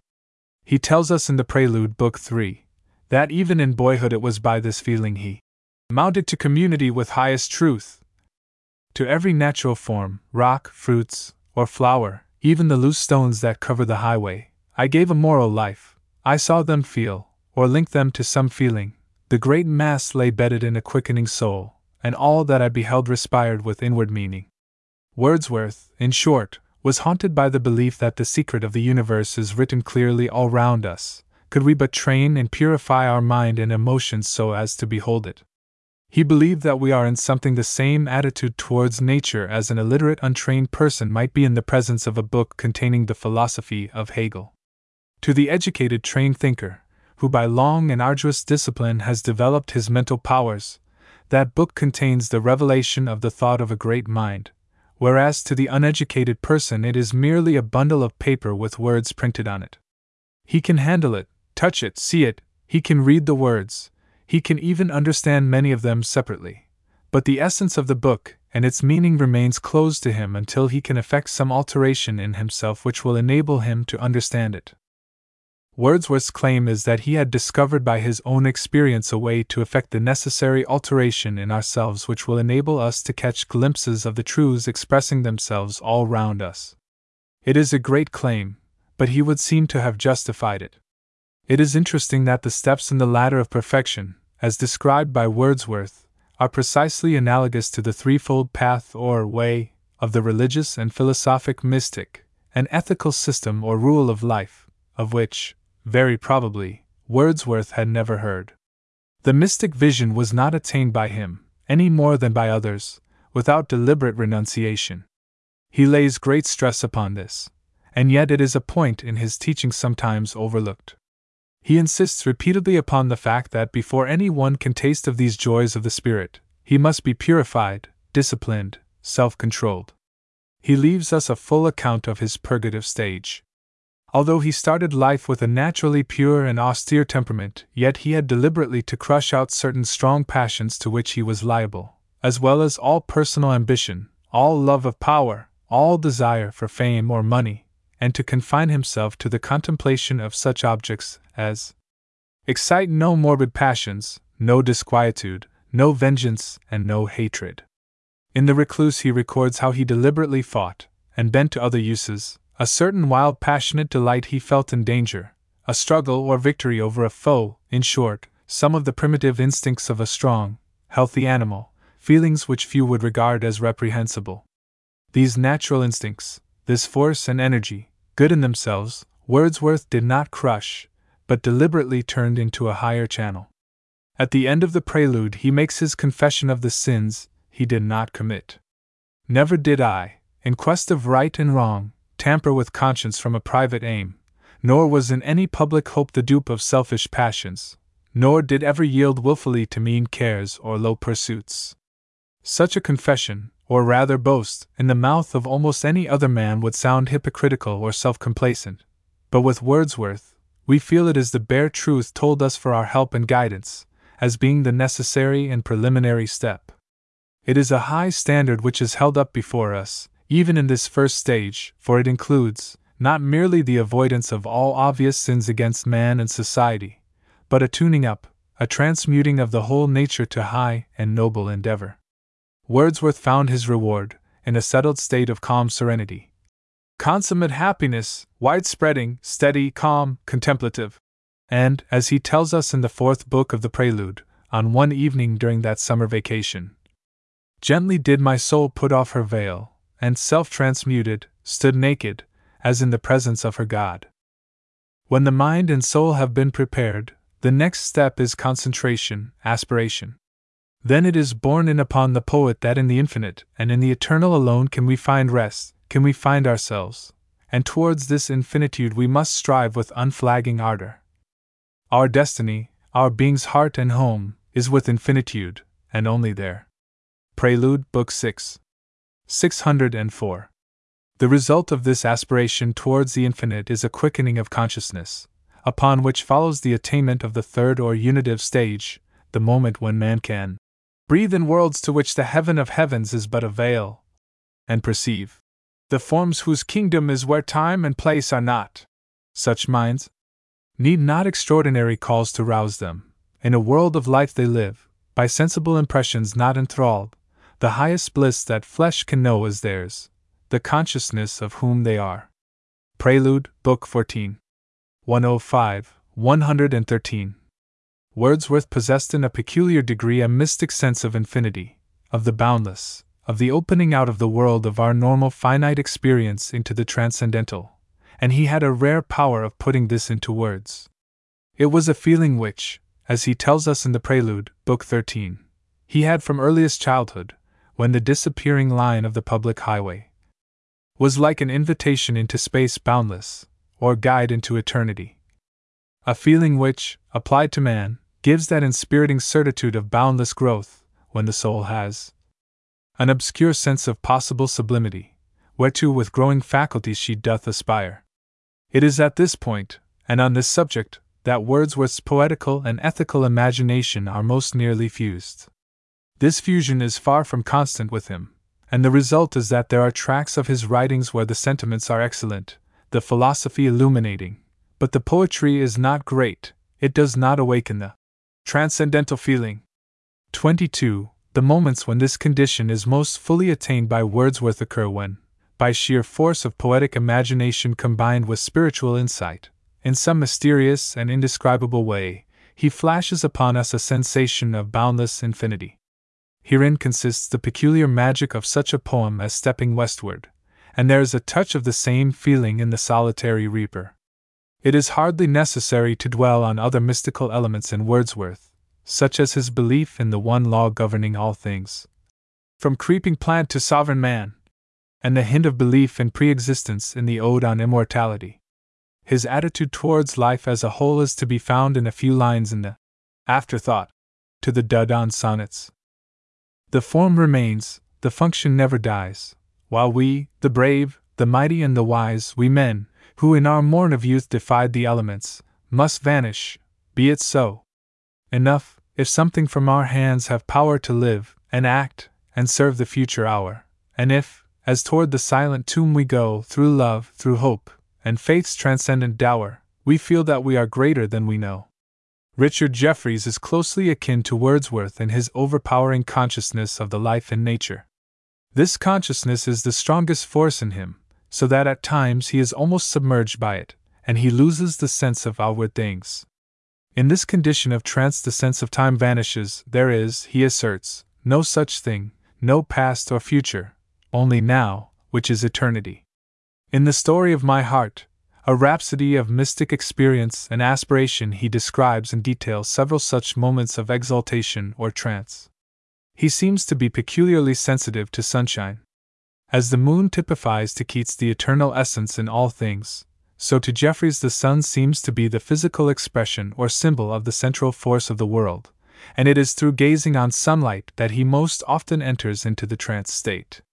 Standing, one summer's morning, in a recess on London Bridge, he looks out on the sunshine, burning on steadfast, lighting the great heaven, gleaming on my fingernail. I was intensely conscious of it. He writes, I felt it. I felt the presence of the immense powers of the universe. I felt out into the depths of the ether.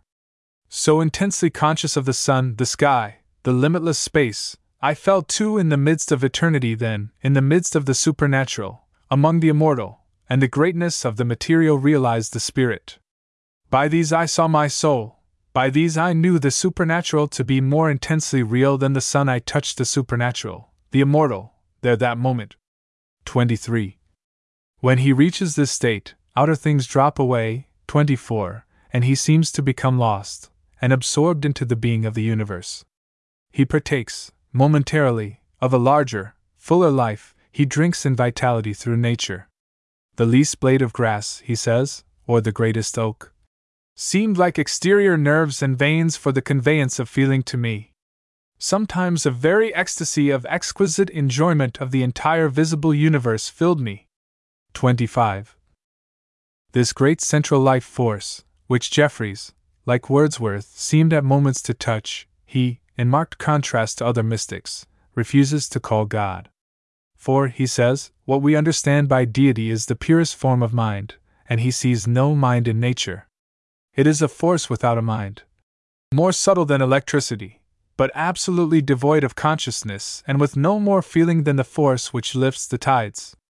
26. Yet this cannot content him, for later he declares there must be an existence higher than deity, towards which he aspires and presses with the whole force of his being. Give me, he cries, to live the deepest soul life now and always with this highest soul. 27. This thrilling consciousness of spiritual life felt through nature, coupled with passionate aspiration to be absorbed in that larger life, are the two main features of the mysticism of Richard Jefferies. His books, and especially The Story of My Heart, contain, together with the most exquisite nature description, a rich and vivid record of sensation, feeling, and aspiration. But it is a feeling which, though vivifying, can only be expressed in general terms, and it carries with it no vision and no philosophy. It is almost entirely emotional, and it is as an emotional record that it is of value, for Jefferies' intellectual reflections are, for the most part, curiously contradictory and unconvincing. The certainty and rapture of this experience of spiritual emotion is all the more amazing when we remember that the record of it was written in agony, when he was wrecked with mortal illness and his nerves were shattered with pain. For with him, as later with Francis Thompson, physical pain and material trouble seemed to serve only to direct him towards and to enhance the glory of the spiritual vision. Chapter 4. Philosophical Mystics. The mystical sense may be called philosophical in all those writers who present their convictions in a philosophic form calculated to appeal to the intellect as well as to the emotions. These writers, as a rule, though not always, are themselves markedly intellectual, and their primary concern therefore is with truth or wisdom. Thus Donne, William Law, Burke, Coleridge, and Carlyle are all predominantly intellectual, while Traherne, Emily Brontë, and Tennyson clothe their thoughts to some extent in the language of philosophy.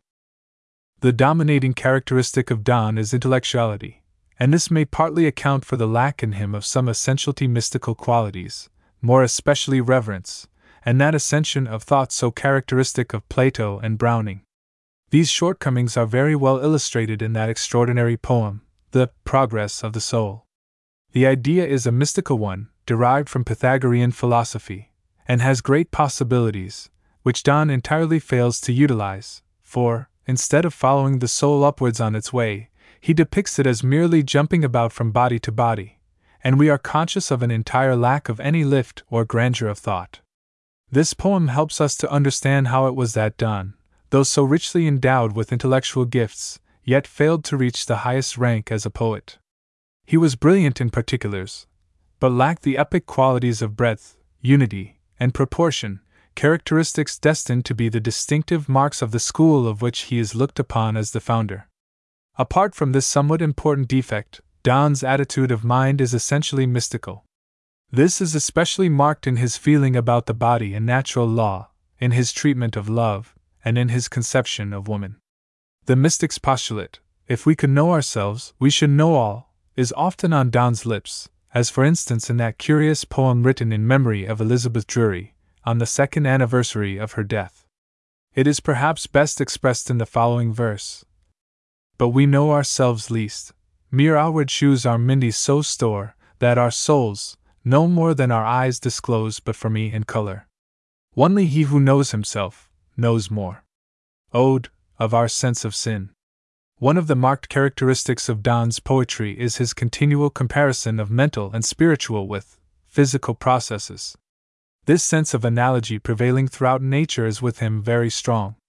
The mystery of continual flux and change particularly attracts him, as it did the Buddhists, 28, and the early Greek thinkers, and Nettleship's remarks about the nature of bread and unselfishness are akin to the following comparison. Dost thou love beauty? And beauty worthiest is to move, poor cousin Consoner, that she, and that thou, which did begin to love, are either now, next day repairs, but ill, last day's decay. Nor are, although the river keep the name, yesterday's waters, and today's the same. Of the progress of the soul. The 2nd anniversary, 389-96. Donne believes firmly in man's potential greatness, and the power within his own soul. Seek we then ourselves in ourselves, for as men force the sun with much more force to pass by gathering his beams with a crystal glass, so we, if we into ourselves will turn, blowing our sparks of virtue, may outburn the straw, which doth about our hearts sojourn. Letter to Mr. Rowland Woodward. And although, in the progress of the soul, he failed to give expression to it, yet his belief in progress is unquenchable. He fully shares the mystic's view that man, to get towards him that's infinite, must first be great. Letter to the Countess of Salisbury. In his treatment of love, Donne's mystical attitude is most clearly seen. He holds the Platonic conception that love concerns the soul only, and is independent of the body, or bodily presence, and he is the poet who, at his best, expresses this idea in the most dignified and refined way. The reader feels not only that Donne believes it, but that he has in some measure experienced it, whereas with his imitators it degenerated into little more than a fashionable conceit. The undertaking expresses the discovery he has made of this higher and deeper kind of love, and in the ecstasy he describes the union of the souls of two lovers in language which proves his familiarity with the description of ecstasy given by Plotinus, ENN. 6, 9, section 11. The great value of this spiritual love is that it is unaffected by time and space, a belief which is nowhere more exquisitely expressed than in the refrain of his little song, Soul's Joy, 29. Oh, give no way to grief, but let belief of mutual love, this wonder to the vulgar prove our bodies, not we move. In one of his verse letters to the Countess of Huntingdon, 30, he explains how true love cannot be desire. 'Tis love, but with such fatal weakness made, that it destroys itself with its own shade. He goes still further in the poem entitled Negative Love, where he says that love is such a passion as can only be defined by negatives, for it is above apprehension, and his language here is closely akin to the description of the one or the good given by Plotinus in the 6th Aeneid. Thomas Traherne is a mystical writer of singular charm and originality. The manuscripts of his poems and his prose meditations, a kind of spiritual autobiography and notebook, were only discovered and printed quite recently, and they form a valuable addition to the mystical literature of the 17th century. He has affinities with Vaughan, Herbert, and Sir Thomas Browne, with Blake and with Wordsworth. He is deeply sensitive to the beauty of the natural world, and he insists on the necessity for rejoicing in this beauty if we are really to live. By love alone is God to be approached and known, he says, but this love must not be finite. He must be loved in all with an unlimited love, even in all his doings, in all his friends, in all his creatures. In a prose passage of sustained beauty, Traherne thus describes the attitude towards earth which is needful before we can enter heaven. You never enjoy the world aright, till the sea itself floweth in your veins, till you are clothed with the heavens, and crowned with the stars.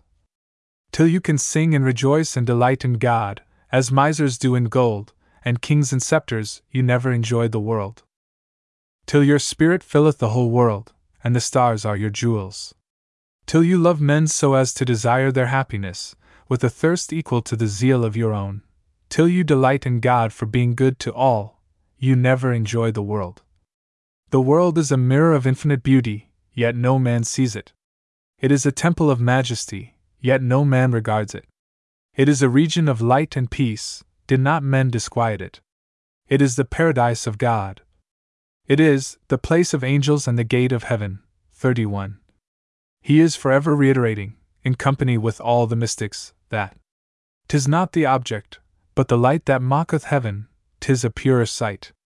He shares Wordsworth's rapture in the life of nature, and Browning's interest in his fellowmen.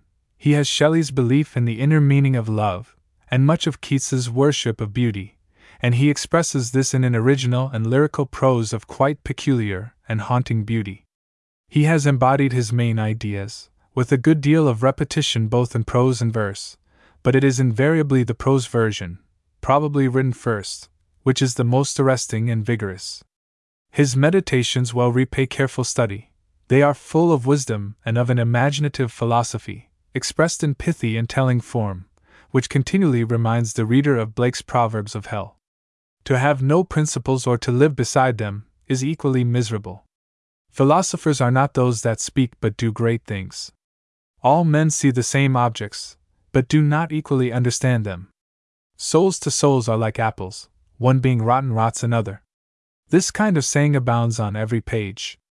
Some of his more sustained philosophic passages are also noteworthy.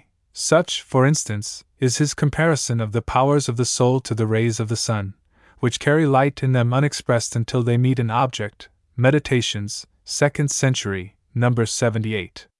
But Traherne's most interesting contribution to the psychology of mysticism is his account of his childhood and the vision splendid that he brought with him. Even more to him than to Vaughan or Wordsworth. The earth, and every common sight, did seem apparelled in celestial light. And his description of his feelings and spiritual insight are both astonishing and convincing. A number of his poems are devoted to this topic: the Salutation, Wonder, Eden, Innocence, the Rapture, the Approach, and others, but it is the prose account which must be given. All appeared now, and strange at first, inexpressibly rare and delightful and beautiful. I was a little stranger, which at my entrance into the world was saluted and surrounded with innumerable joys. The corn was orient and immortal wheat, which never should be reaped, nor was ever sown. I thought it had stood from everlasting to everlasting. The dust and stones of the street were as precious as gold. The gates were at first the end of the world. The green trees, when I saw them first, transported and ravished me. Their sweetness and unusual beauty made my heart to leap, and almost mad with ecstasy. They were such strange and wonderful things. The men!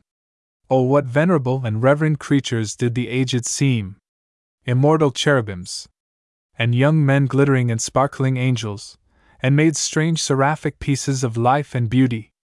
Boys and girls tumbling in the street, and playing, were moving jewels. I knew not that they were born or should die, but all things abided eternally as they were in their proper places. The city seemed to stand in Eden, or to be built in heaven. 32. It is necessary to quote at some length, because it is the way in which Traherne expresses his experiences or reflections which is the moving and original thing about him. This last passage seems to anticipate something of the magic of Keats in the Ode to a Nightingale, or the Grecian urn, the sense of continuity, and of eternity expressed in time. Traherne's account of the gradual dimming of this early radiance, and his enforced change of values is equally unusual. Only with great difficulty did his elders persuade him that the tinselled wear upon a hobby horse was a fine thing, and that a purse of gold was of any value.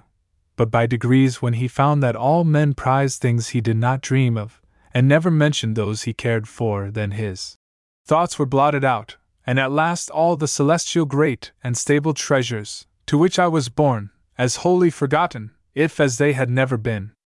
But he remembered enough of those early glories to realize that if he would regain happiness, he must become, as it were, a little child again, get free of the burden and cumber of devised wants, and recapture the value and the glory of the common things of life. He was so resolutely bent on this that when he had left college and come into the country and was free, he lived upon £10 a year, fed on bread and water, and, like George Fox, wore a leather suit. Thus released from all worldly cares, he says, through God's blessing, I live a free and kingly life as if the world were turned again into Eden, or much more, as it is at this day. In Emily Brontë we have an unusual type of mystic. Indeed, she is one of the most strange and baffling figures in our literature. We know in truth very little about her, but that little is quite unlike what we know about anyone else.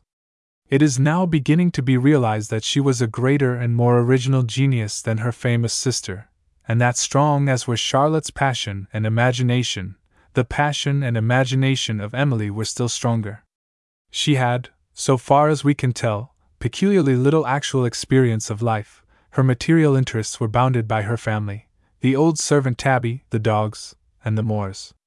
For the greater part of her 30 years of life she did the work of a servant in the little parsonage house on the edge of the graveyard.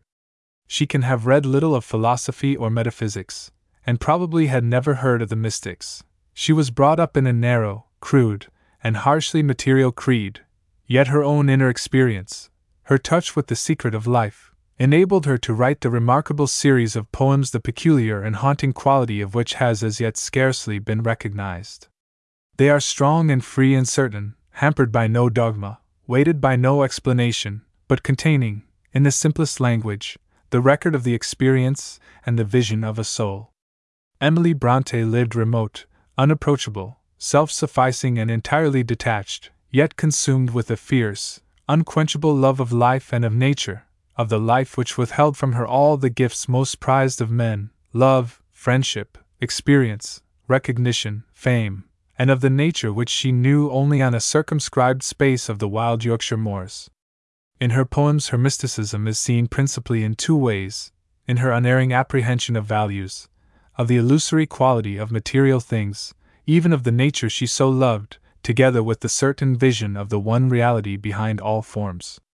This, and her description of ecstasy, of the all-sufficing joy of the inner life of one who has tasted this experience, mark her out as being among those who have seen, and who know. In The Prisoner, the speaker, a woman, is confined in triple walls, yet, in spite of bolts and bars and dungeon gloom, she holds within herself an inextinguishable joy and unmeasured freedom brought to her every night by a messenger. He comes with western winds, with evening's wandering airs, with that clear dusk of heaven that brings the thickest stars. Winds take a pensive tone, and stars a tender fire, and visions rise, and change, that kill me with desire. But first a hush of peace, a soundless calm descends, the struggle of distress, and fierce impatience ends. Mute music soothes my breast, unuttered harmony, that I could never dream, till earth was lost to me. Then dawns the invisible, the unseen its truth reveals. My outward sense is gone, my inward essence feels. Its wings are almost free, its home, its harbor found. Measuring the gulf, it stoops and dares the final bound. Oh! Dreadful is the check, intense the agony, when the ear begins to hear, and the eye begins to see, when the pulse begins to throb, the brain to think again, the soul to feel the flesh, and the flesh to feel the chain. This is the description, always unmistakable, of the supreme mystic experience, the joy of the outward flight, the pain of the return, and it could only have been written by one who in some measure had knowledge of it. This, together with the exquisite little poem The Visionary, which describes a similar experience, and The Philosopher, stand apart as expressions of spiritual vision, and are among the most perfect mystic poems in English. Her realization of the meaning of common things, her knowledge that they hold the secret of the universe, and her crystallization of this in verse, place her with Blake and Wordsworth. What have those lonely mountains worth revealing? More glory and more grief than I can tell. The earth that wakes one human heart to feeling can center both the worlds of heaven and hell. And finally, the sense of continuous life, one central, all-sustaining life, of the oneness of God and man, has never been more nobly expressed than in what is her best-known poem, the last lines she ever wrote. O God within my breast, almighty, ever-present deity! Life, that in me has rest, as I, undying life, have power in thee. With wide-embracing love thy spirit animates eternal years, pervades and broods above, changes, sustains, dissolves, creates, and rears. Though earth and man were gone, and suns and universes ceased to be, and thou wert left alone, every existence would exist in thee. Tennyson differs widely from the other poets whom we are considering in this connection. He was not born with the mystical temperament, but, on the contrary, he had a long and bitter struggle with his own doubts and questionings before he wrested from them peace. There is nothing of mystic calm or strength in the lines. Oh, yet we trust that somehow good will be the final goal of ill. He has no mystic rapture in nature like Wordsworth. I found him not in world or sun or eagle's wing, or insect's eye. No mystic interpretation of life as had Browning, no yearning for union with the spirit of love and beauty as had Shelley. Tennyson's mysticism came, as it were, rather in spite of himself, and is based on one thing only, experience. He states his position quite clearly in In Memoriam, Sixiv.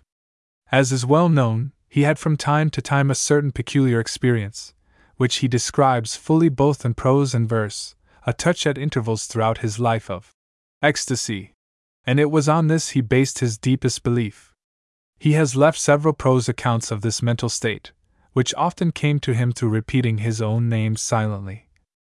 Till all at once, as it were, out of the intensity of the consciousness of individuality, the individuality itself seemed to resolve and fade away into boundless being, and this not a confused state, but the clearest of the clearest, the surest of the surest, utterly beyond words, where death was an almost laughable impossibility, the loss of personality, if so it were, seeming no extinction, but the only true life. 33. It is a somewhat similar experience which is described in Memoriam, 95. And all at once it seemed at last the living soul was flashed on mine, and mine in this was wound, and whirled about empyreal heights of thought, and came on that which is, and caught the deep pulsations of the world. And again in the conclusion of the Holy Grail.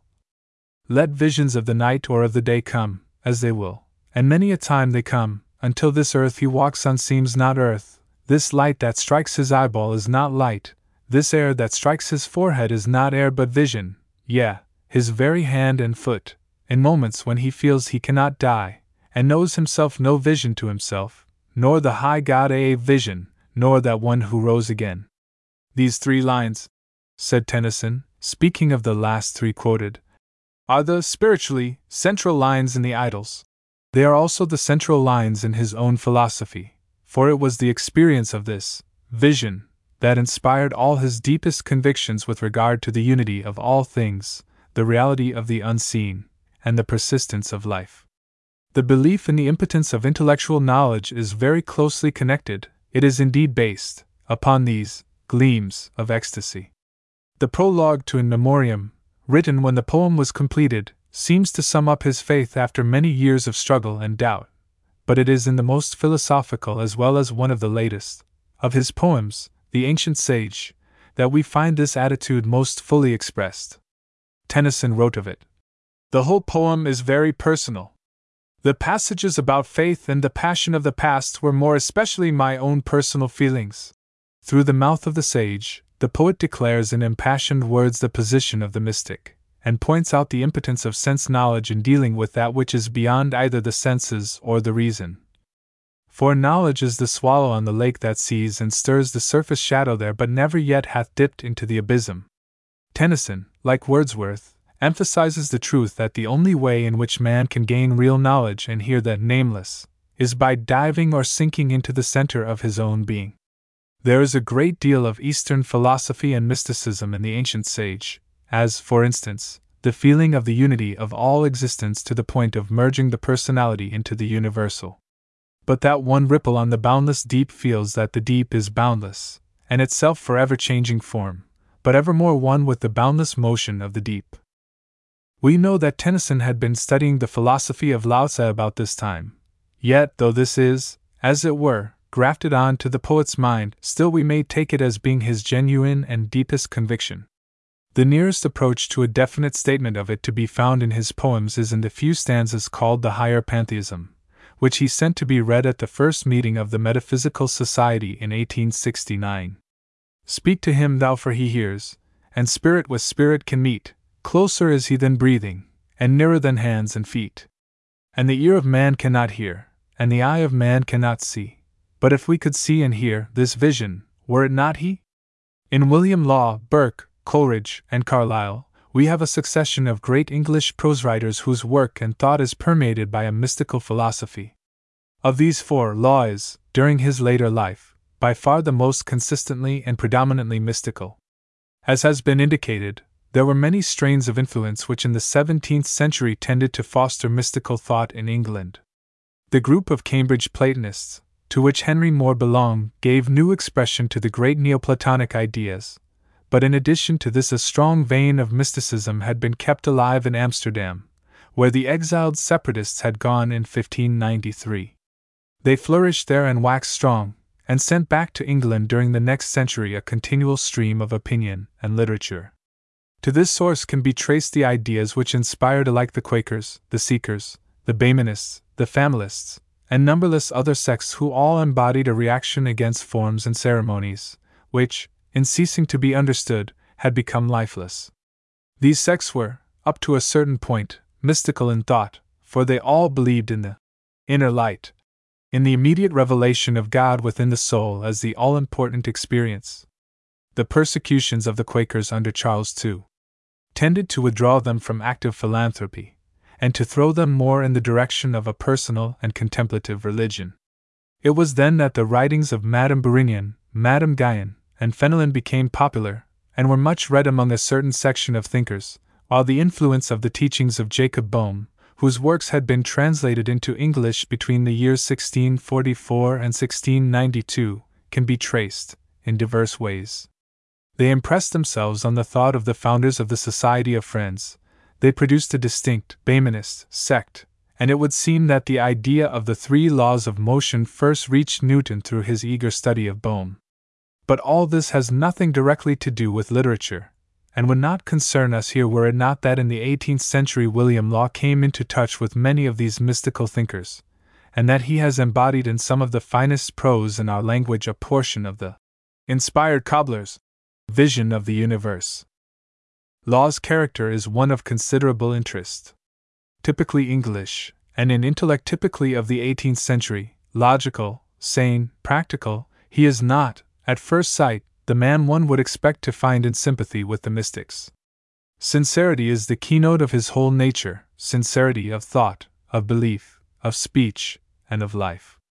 Sincerity implies courage, and Law was a brave man, never shirking the logical outcome of his convictions, from the day when he ruined his prospects at Cambridge, to the later years when he suffered his really considerable reputation to be eclipsed by his espousal of an uncomprehended and unpopular mysticism.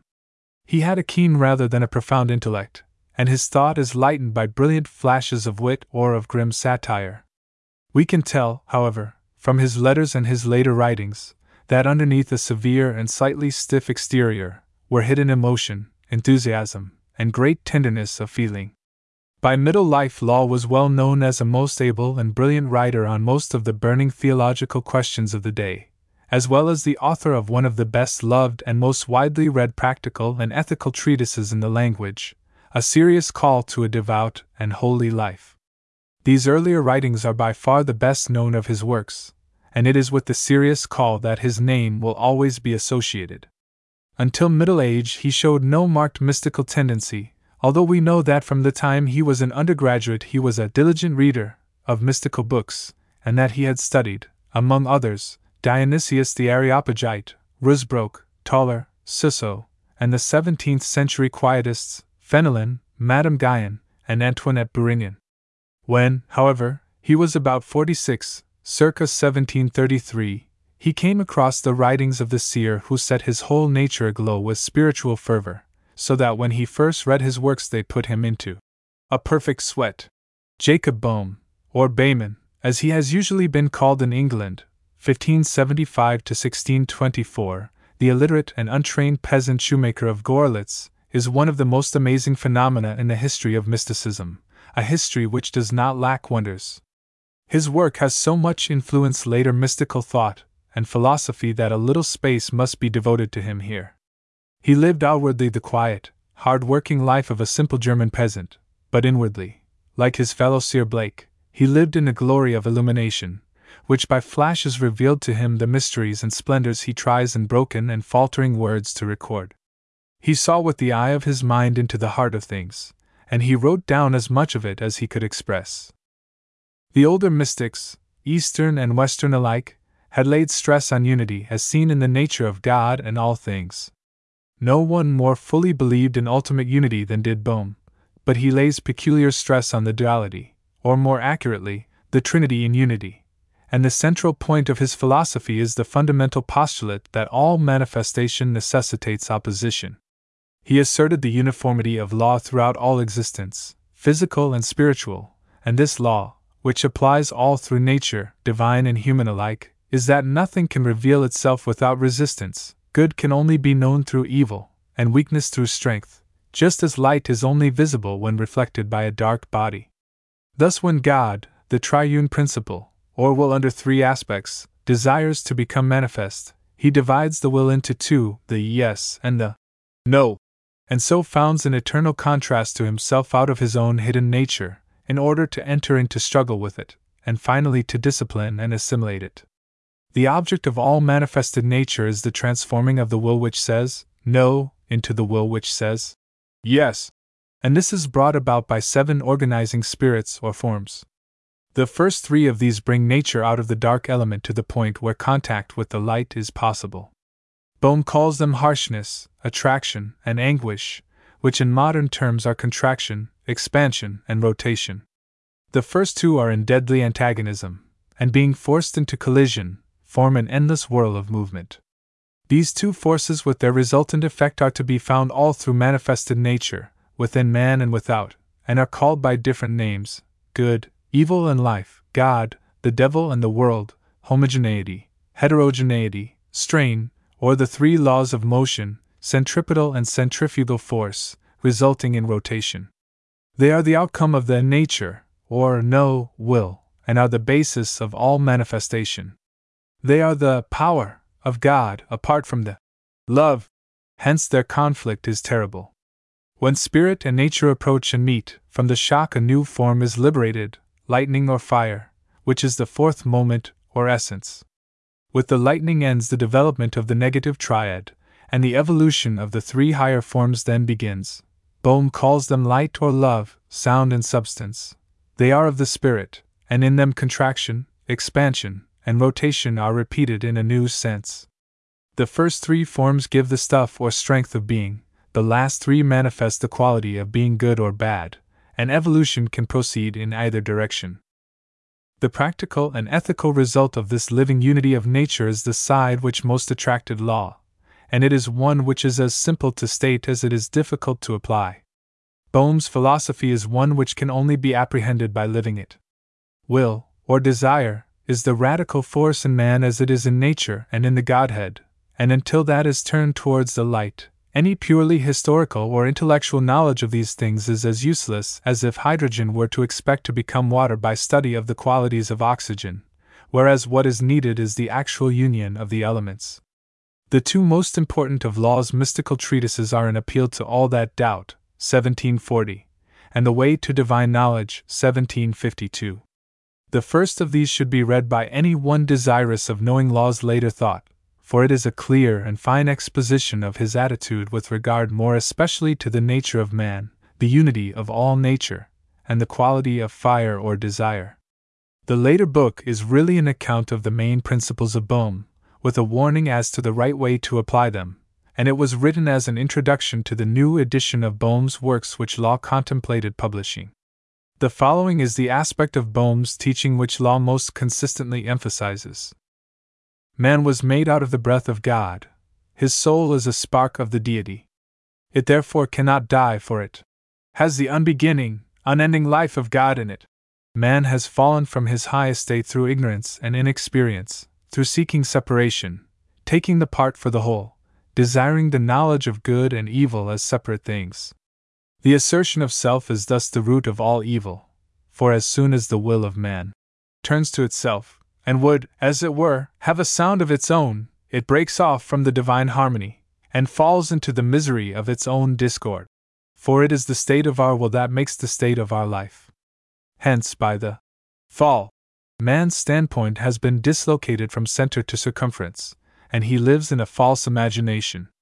Every quality is equally good, for there is nothing evil in God from whom all comes, but evil appears to be through separation. Thus strength and desire in the divine nature are necessary and magnificent qualities, but when, as in the creature, they are separated from love, they appear as evil. 34. The analogy of the fruit is, in this connection, a favorite one with both Law and Bohm. When a fruit is unripe, i.e. incomplete, it is sour, bitter, astringent, unwholesome, but when it has been longer exposed to the sun and air it becomes sweet, luscious, and good to eat. Yet it is the same fruit, and the astringent qualities are not lost or destroyed, but transmuted and enriched, and are thus the main cause of its goodness. 35. The only way to pass from this condition of bitterness to ripeness, from this false imagination to the true one, is the way of death. We must die to what we are before we can be born anew. We must die to the things of this world to which we cling, and for which we desire and hope, and we must turn towards God. This should be the daily, hourly exercise of the mind, until the whole turn and bent of our spirit points as constantly to God as the needle touched with the lodestone does to the north. 36. To be alive in God, before you are dead to your own nature, is a thing as impossible in itself, as for a grain of wheat to be alive before it dies. The root of all, then, is the will or desire. This realization of the momentous quality of the will is the secret of every religious mystic. The hunger of the soul, as Law calls it, is the first necessity, and all else will follow. 37. It is the seed of everything that can grow in us. It is the only workman in nature, and everything is its work. It is the true magic power. And this will or desire is always active. Every man's life is a continual state of prayer, and if we are not praying for the things of God, we are praying for something else. 38. For prayer is but the desire of the soul. Our imaginations and desires are, therefore, the greatest realities we have, and we should look closely to what they are. 39. It is essential to the understanding of law, as of Bohm, to remember his belief in the reality and actuality of the oneness of nature and of law. 40. Nature is God's great book of revelation, for it is nothing else but God's own outward manifestation of what he inwardly is, and can do. The mysteries of religion, therefore, are no higher, nor deeper than the mysteries of nature. 41. God himself is subject to this law.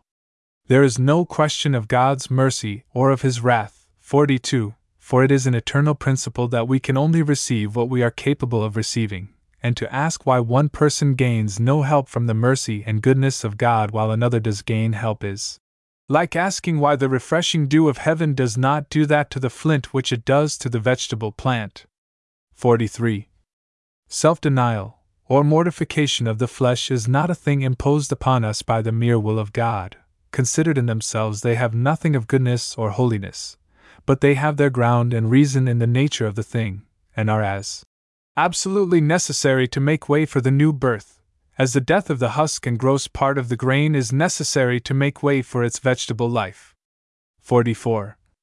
These views are clear enough, but the more mystical ones, such as those which Law and Bohm held, for instance, about fire, can only be understood in the light of this living unity throughout nature, humanity, and divinity.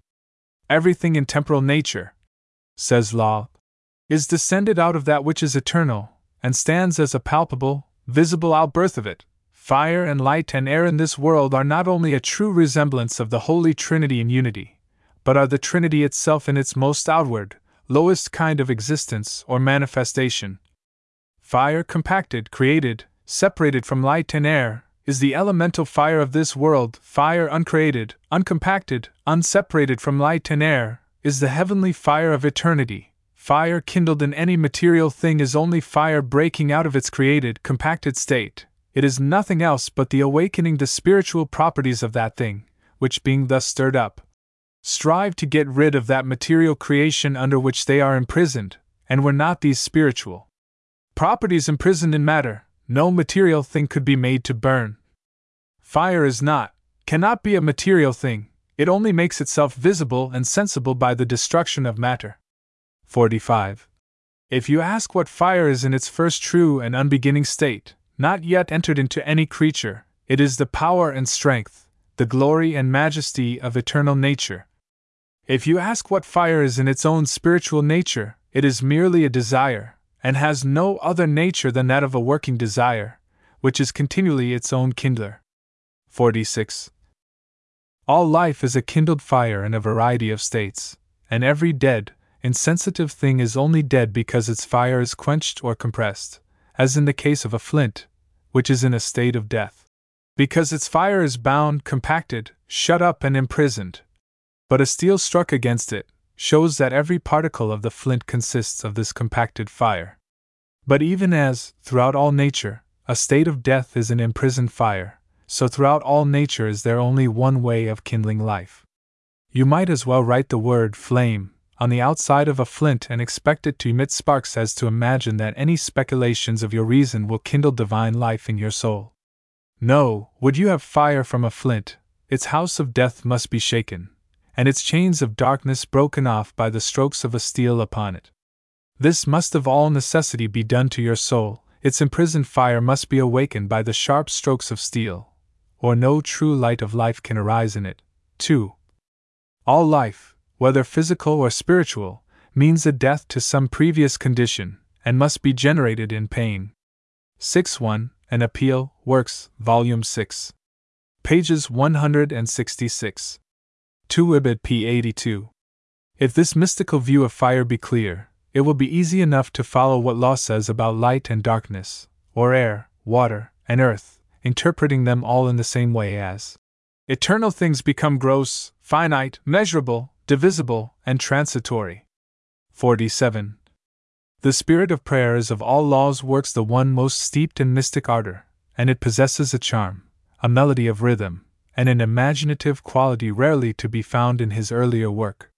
It should be read by those who would see law under a little-known aspect, and who do not realize that we have an English mystic who expresses, with a strength and beauty which Plotinus himself has rarely surpassed, the longing of the soul for union with the divine.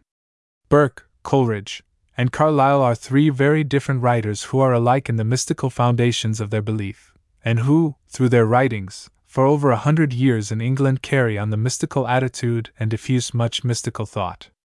Burke, the greatest and most philosophic of English statesmen, was so largely because of his mystic spirit and imagination. Much of the greatness of his political pamphlets and speeches and of their enduring value is owing to the fact that his arguments are based on a sense of oneness and continuity, of oneness in the social organism and of continuity in the spirit which animates it.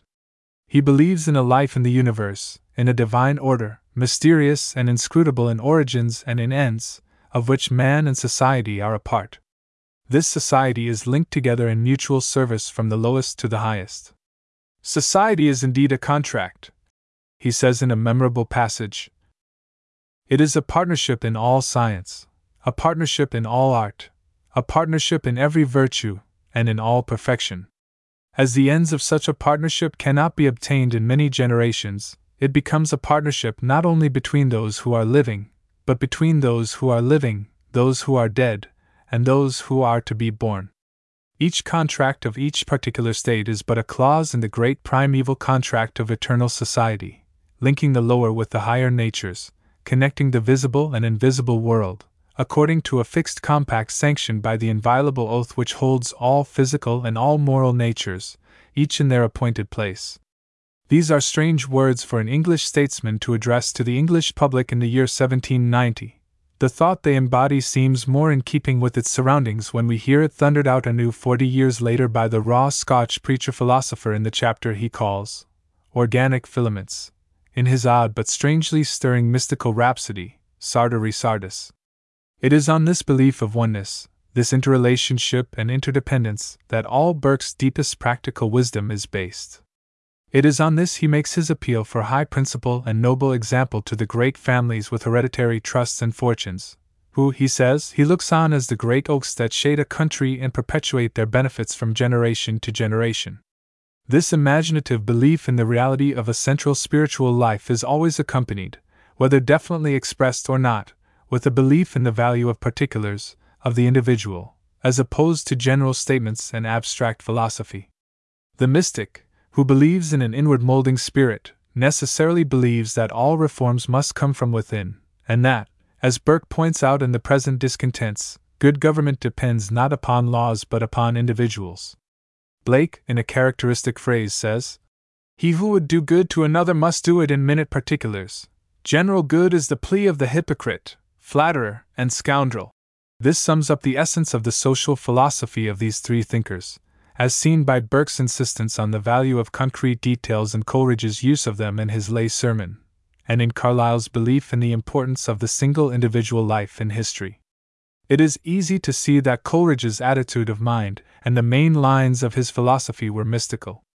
From early years, as we know from Lamb, he was steeped in the writings of the Neoplatonists, and these, together with Boehme, in whom he was much interested, and Schelling, strengthened a type of belief already natural to him.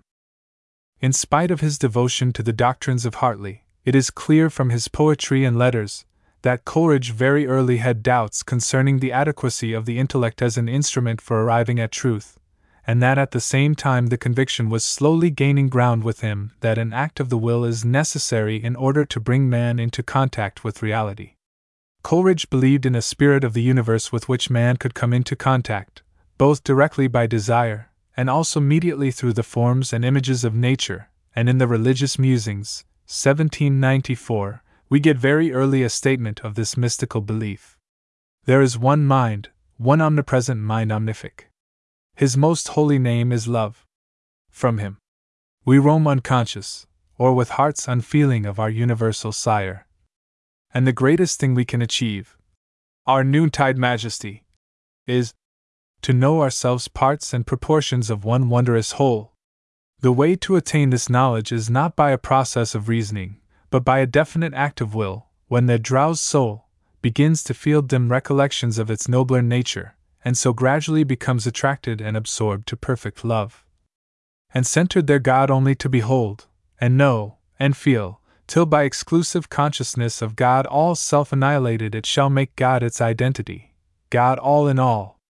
This sense of oneness, with the desire to reach out to it, was very strong with Coleridge in these earlier years, and he writes to Thelwall in 1797, "The universe itself, what but an immense heap of little things?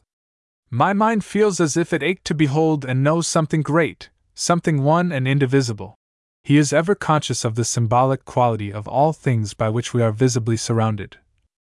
All that meets the bodily sense I deem symbolical, one mighty alphabet for infant minds. 48. To pierce through the outer covering, and realize the truth which they embody, it is necessary to feel as well as to see, and it is the loss of this power of feeling which Coleridge deplores in those bitterly sad lines in the Dejection Ode when he gazes, with how blank an eye, at the starry heavens and cries, "I see, not feel, how beautiful they are." It is in this ode that we find the most complete description in English verse of that particular state of depression and stagnation which often follows on great exaltation, and to which the religious mystics have given the name of the dark night of the soul. This is an experience, not common to all mystics, but very marked in some who, like St. John of the Cross and Madame Guyon, are intensely devotional and ecstatic. It seems to be a well-defined condition of listlessness, apathy, and dryness, as they call it, not a state of active pain, but of terrible inertia, weariness, and incapacity for feeling. "A wan and heartless mood," says Coleridge. "A grief without a pang, void, dark, and drear, a stifled, drowsy, unimpassioned grief, which finds no natural outlet, no relief, in word, or sigh, or tear." Coleridge's distrust of the intellect as sole guide, and his belief in some kind of intuitional act being necessary to the apprehension of reality, which he felt as early as 1794, was strengthened by his study of the German transcendental philosophers, and in March 1801 he writes, "My opinion is that deep thinking is attainable only by a man of deep feeling, and that all truth is a species of revelation." Coleridge, following Kant, gave the somewhat misleading name of reason, as opposed to understanding, to the intuitive power by which man apprehends God directly, and in his view, imagination is the faculty which in the light of this intuitive reason interprets and unifies the symbols of the natural world. Hence its value, for it alone gives man the key of that eternal language, which thy God utters, who from eternity doth teach himself in all, and all things in himself. 49. Carlyle's mysticism is the essence of his being. It flames through his amazing medley of writings, it guides his studies and his choice of subjects, it unifies and explains his visions, his thought, and his doctrines. His is a mystical attitude and belief of a perfectly simple and broad kind, including no abstruse subtleties of metaphysical speculation, as with Coleridge, but based on one or two deeply rooted convictions. This position seems to have been reached by him partly through intellectual conflict which found relief and satisfaction in the view of life taken by Goethe, Fichte, and other German, transcendental, thinkers, but partly also through a definite psychical experience which befell him in Edinburgh when he was 26, and which from that day changed for him the whole of his outlook on life. He speaks of it himself as a spiritual new birth, or Baphometic fire baptism. It came to him after a period of great wretchedness, of torture with doubt and despair, and, what is significant, during 3 weeks of total sleeplessness. These are conditions which would be likely to reduce his body to the state of weakness and sensitiveness which seems often antecedent to psychic experience. He has given an account of the incident in Sartor Book 2, Chap 7, when, he says, "There rushed like a stream of fire over my whole soul, and I shook base fear away from me forever. I was strong, of unknown strength, a spirit, almost a god." The revelation seems to have been of the nature of a certainty, an assertion of his own inherent divinity, his native God-created majesty, freedom, and potential greatness. This brought with it a characteristic defiance of untoward outer circumstances which gave him strength and resolution. Perhaps, he says, I directly thereupon began to be a man. Carlyle believes that the world and everything in it is the expression of one great indivisible force, that nothing is separate, nothing is dead or lost, but that all is borne forward on the bottomless, shoreless flood of action, and lives through perpetual metamorphoses. Everything in the world is an embodiment of this great force, this divine idea. Hence everything is important and charged with meaning. Rightly viewed, no meanest object is insignificant. All objects are as windows through which the philosophic eye looks into infinitude itself. 50. The universe is thus the living visible garment of God, and matter exists only spiritually, to represent some idea, and body it forth. We, each of us, are therefore one expression of this central spirit, the only abiding reality, and so, in turn, everything we know and see is but an envelope or clothing encasing something more vital which is invisible within. Just as books are the most miraculous things men can make, because a book is the purest embodiment a thought of man can have, so great men are the highest embodiment of divine thought visible to us here. Great men are, as it were, separate phrases, inspired texts, of the great book of Revelation, perpetually interpreting and unfolding in various ways the godlike to man, hero as man of letters, and Sartor, Book 2. Chapter 8. From this ground belief spring all Carlyle's views and aims. Hence his gospel of hero worship, for the hero is the greatest embodied idea a man can know. He is a living light fountain. He is a man sent hither to make the divine mystery more impressively known to us. Hence it is clear that the first condition of the great man is that he should be sincere, that he should believe. The merit of originality is not novelty, it is sincerity. The believing man is the original man. It is equally necessary that his admirers should be sincere. They too must believe, and not only, as Coleridge puts it, believe that they believe. No more immoral act can be done by a human creature, says Carlyle, than to pretend to believe and worship when he does not. Hence also springs Carlyle's doctrine of work. If man is but the material embodiment of a spiritual idea or force, then his clear duty is to express that force within him to the utmost of his power. It is what he is here for, and only so can he bring help and light to his fellow men. 51. And Carlyle, with Browning, believes that it is not the actual deeds accomplished that matter. No man may judge of these, for man is the spirit he worked in, not what he did, but what he became. Chapter 5. Devotional and Religious Mystics. All mystics are devotional and all are religious in the truest sense of the terms. Yet it seems legitimate to group under this special heading those writers whose views are expressed largely in the language of the Christian religion, as is the case with our earliest mystics, with Crashaw and Francis Thompson, and it applies in some measure to Blake.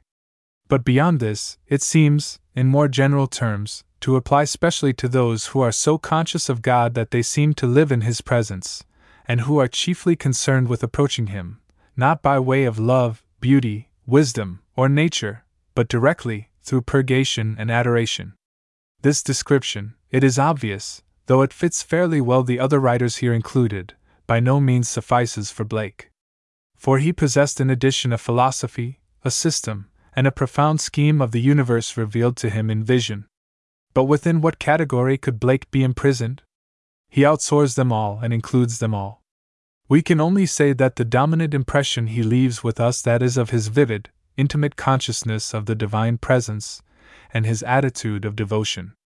We have seen that the earliest mystical thought came into this country by way of the writings of Dionysius, and of the Victorines, Hugh and Richard of St. Victor, and it is this type of thought and belief cast into the mold of the Catholic Church that we find mainly in the little group of early English mystics, whose writings date from the middle of the 13th to the beginning of the 15th century. 52. These early Catholic mystics are interesting from a psychological point of view, and they are often subtle exponents of the deepest mystical truths and teachings, and in some cases this is combined with great literary power and beauty. One of the earliest examples of this thought in English literature is the tender and charming lyric by Thomas de Hales, written probably before 1240. Here is perhaps the first expression in our poetry of passionate yearning of the soul towards Christ as her true lover, and of the joy of mystic union with him. A maid of Christ, says the poet, has begged him to worch a lovran, make a love song, which he does, and points out to her that this world's love is false and fickle, and that worldly lovers shall pass away like a wind's blast. Where is Paris in healing that weren so bright and fair on Blio, Amadis, Tristram and Didine Yud and Alethio, actor with his sharp mane and Caesar reach of war, El Defio. Heo beath the gliding beauty of the rain, so the chef is of the Clio. As the corn from the hillside, Paris and Helen and all bright lovers have passed away, and it is as if they had never lived. But maid, if you want a lover, he continues, I can direct you to one, the fairest, truest, and richest in the whole world. Henry, King of England, is his vassal, and to thee, maid, this lover sends a message and desires to know thee. Maid, to thee he send his sond and willneth for to be o' the cuth. And so the poem goes on to express in simple terms of earthly love, the passionate delight and joy and peace of the soul in attaining to union with her God, in whose dwelling is perfect bliss and safety. This poem is a delicate example of what is called erotic mysticism. That is the love and attraction of the soul for God, and of God for the soul, expressed in the terms of the love between man and woman. It is a type of expression characteristic of the great mystics of the Catholic Church, especially in the Middle Ages, 53, and we find a good deal of it in our earliest mystical writers.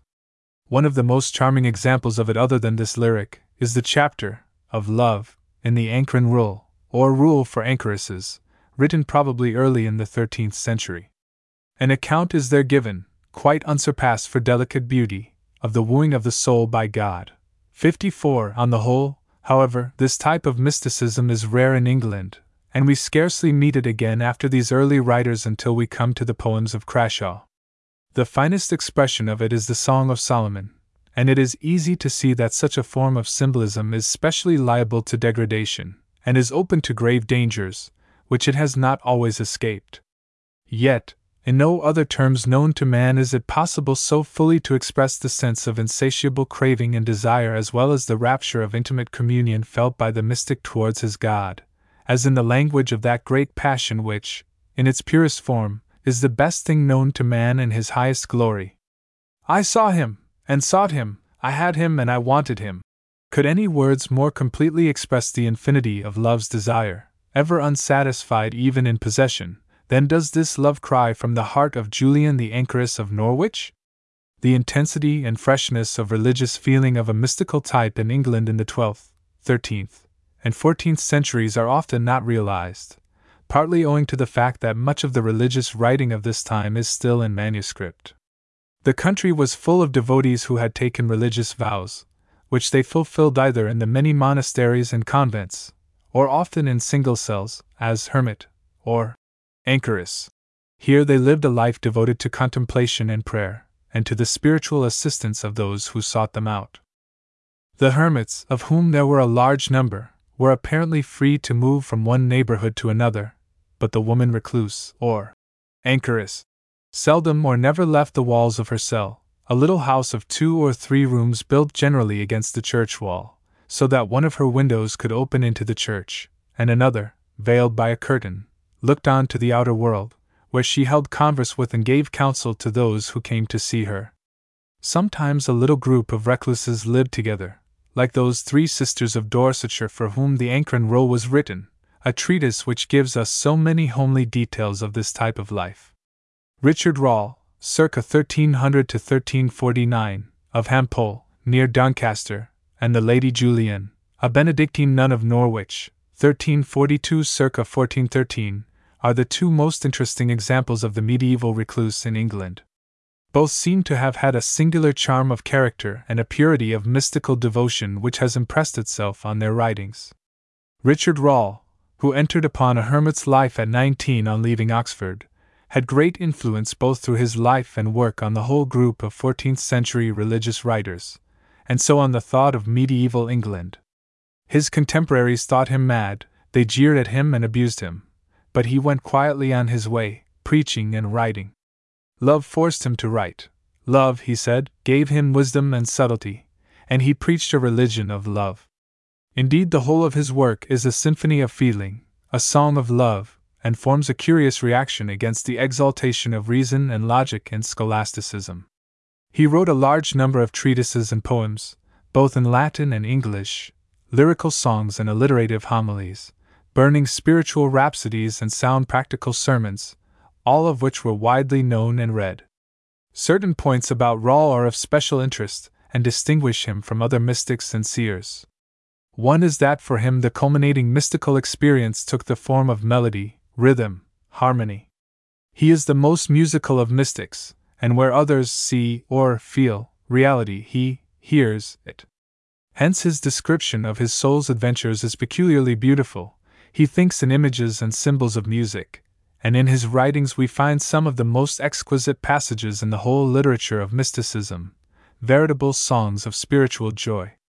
In The Fire of Love, perhaps the finest of his more mystical works, he traces in detail his journey along the upward path. This is very individual, and it differs in some important respects from other similar records.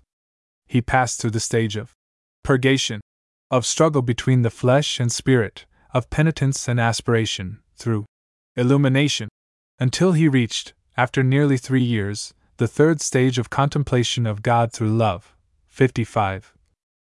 In this condition, after about a year, the door of heaven yet biting open, he experienced the 3 phases to which he gives the names of calor, caner, dulcere, heat, song, and sweetness.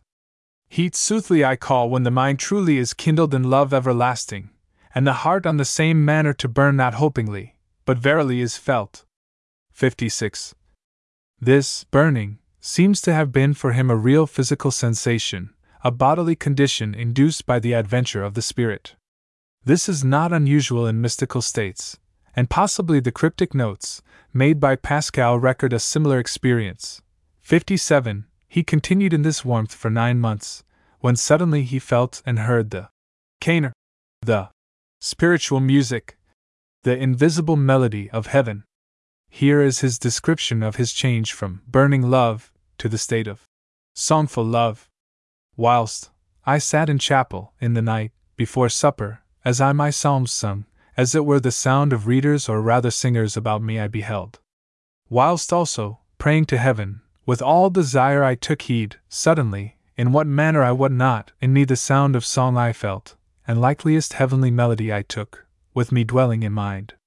Forsooth my thought continually to mirth of song was changed, and as it were the same that loving I had thought, and in prayers and psalms had said, the same in sound I showed, and so forthwith began to sing that which before I had said, and from plenitude of inward sweetness I burst forth, privily indeed, alone before my Maker. 58. The sweetness of this inward spiritual song is beyond any sound that may be heard with bodily ears. Even lovers can only catch snatches of it. Worldly lovers soothly words or ditties of our song may know, for the words they read, but the tone and sweetness of that song they may not learn. 59. The final stage of sweetness seems really to include the other 2. It is their completion and fruition. The first 2, says Rawle, are gained by devotion, and out of them springs the third. 60. Rawle's description of it, of the all-pervading holy joy, rhythm, and melody, when the soul, now become as it were a living pipe, is caught up into the music of the spheres, and in the sight of God, joying sounds. 61. Deserves to be placed beside what is perhaps the most magnificent passage in all mystical literature, where Plotinus tells us of the choral dance of the soul about her God. 62. Enough has been said to show that Rawle is a remarkable individual, and one of the most poetic of the English religious mystical writers, and it is regrettable that some of his other works are not more easily accessible. Unfortunately, the poem with which his name is generally associated, The Prick of Conscience, is entirely unlike all his other work, both in form and matter. It is a long, prosaic, and entirely unmystical homily in rhyming couplets, of a very ordinary medieval type, stirring men's minds to the horrors of sin by dwelling on the pains of purgatory and hell. It would seem almost certain, on internal evidence, that the same hand cannot have written it, and the fire of love, and recent investigation appears to make it clear that Rawls' part in it, if any, was merely of the nature of compilation or translation of some other work, possibly by Grosseteste. 63. Of the life of the Lady Julian we know very little, except that she was almost certainly a Benedictine nun, and that she lived for many years in an anchoress's cell close to the old church of St. Julian at Conisford, near Norwich. But her character and charm are fully revealed in the little book she has left of Revelations of Divine Love, which contains a careful account of a definite psychological experience through which she passed on the 8th day of May 1373, when she was 30 years of age. She adds to this record of fact certain commentaries and explanations which, she says, have been taught her gradually in the course of the subsequent 20 years.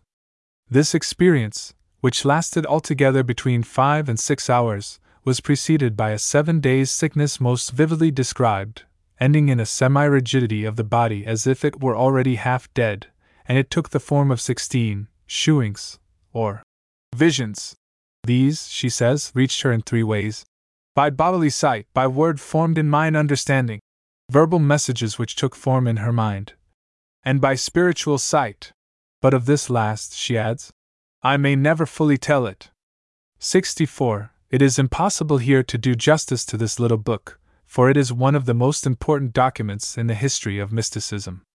There is no mention in it of any preliminary, purgative, stage, nor of any ultimate experience of ecstasy. It is simply, if one may so put it, a narrative of certain intimate talks with God, once granted, when, during a few hours of the writer's life, he explained various difficulties and made clear to her certain truths. The impression left of the nearness of God to the soul was so vivid and sustaining, that it is not possible to read the record of it, even now, across 600 years, without feeling strangely stirred by the writer's certainty and joy. Her vision is of love. Love is its meaning, and it was shown her for love. She sees that God is love and that God and man are one. God is nearer to us than our own soul, for man is God, and God is in all.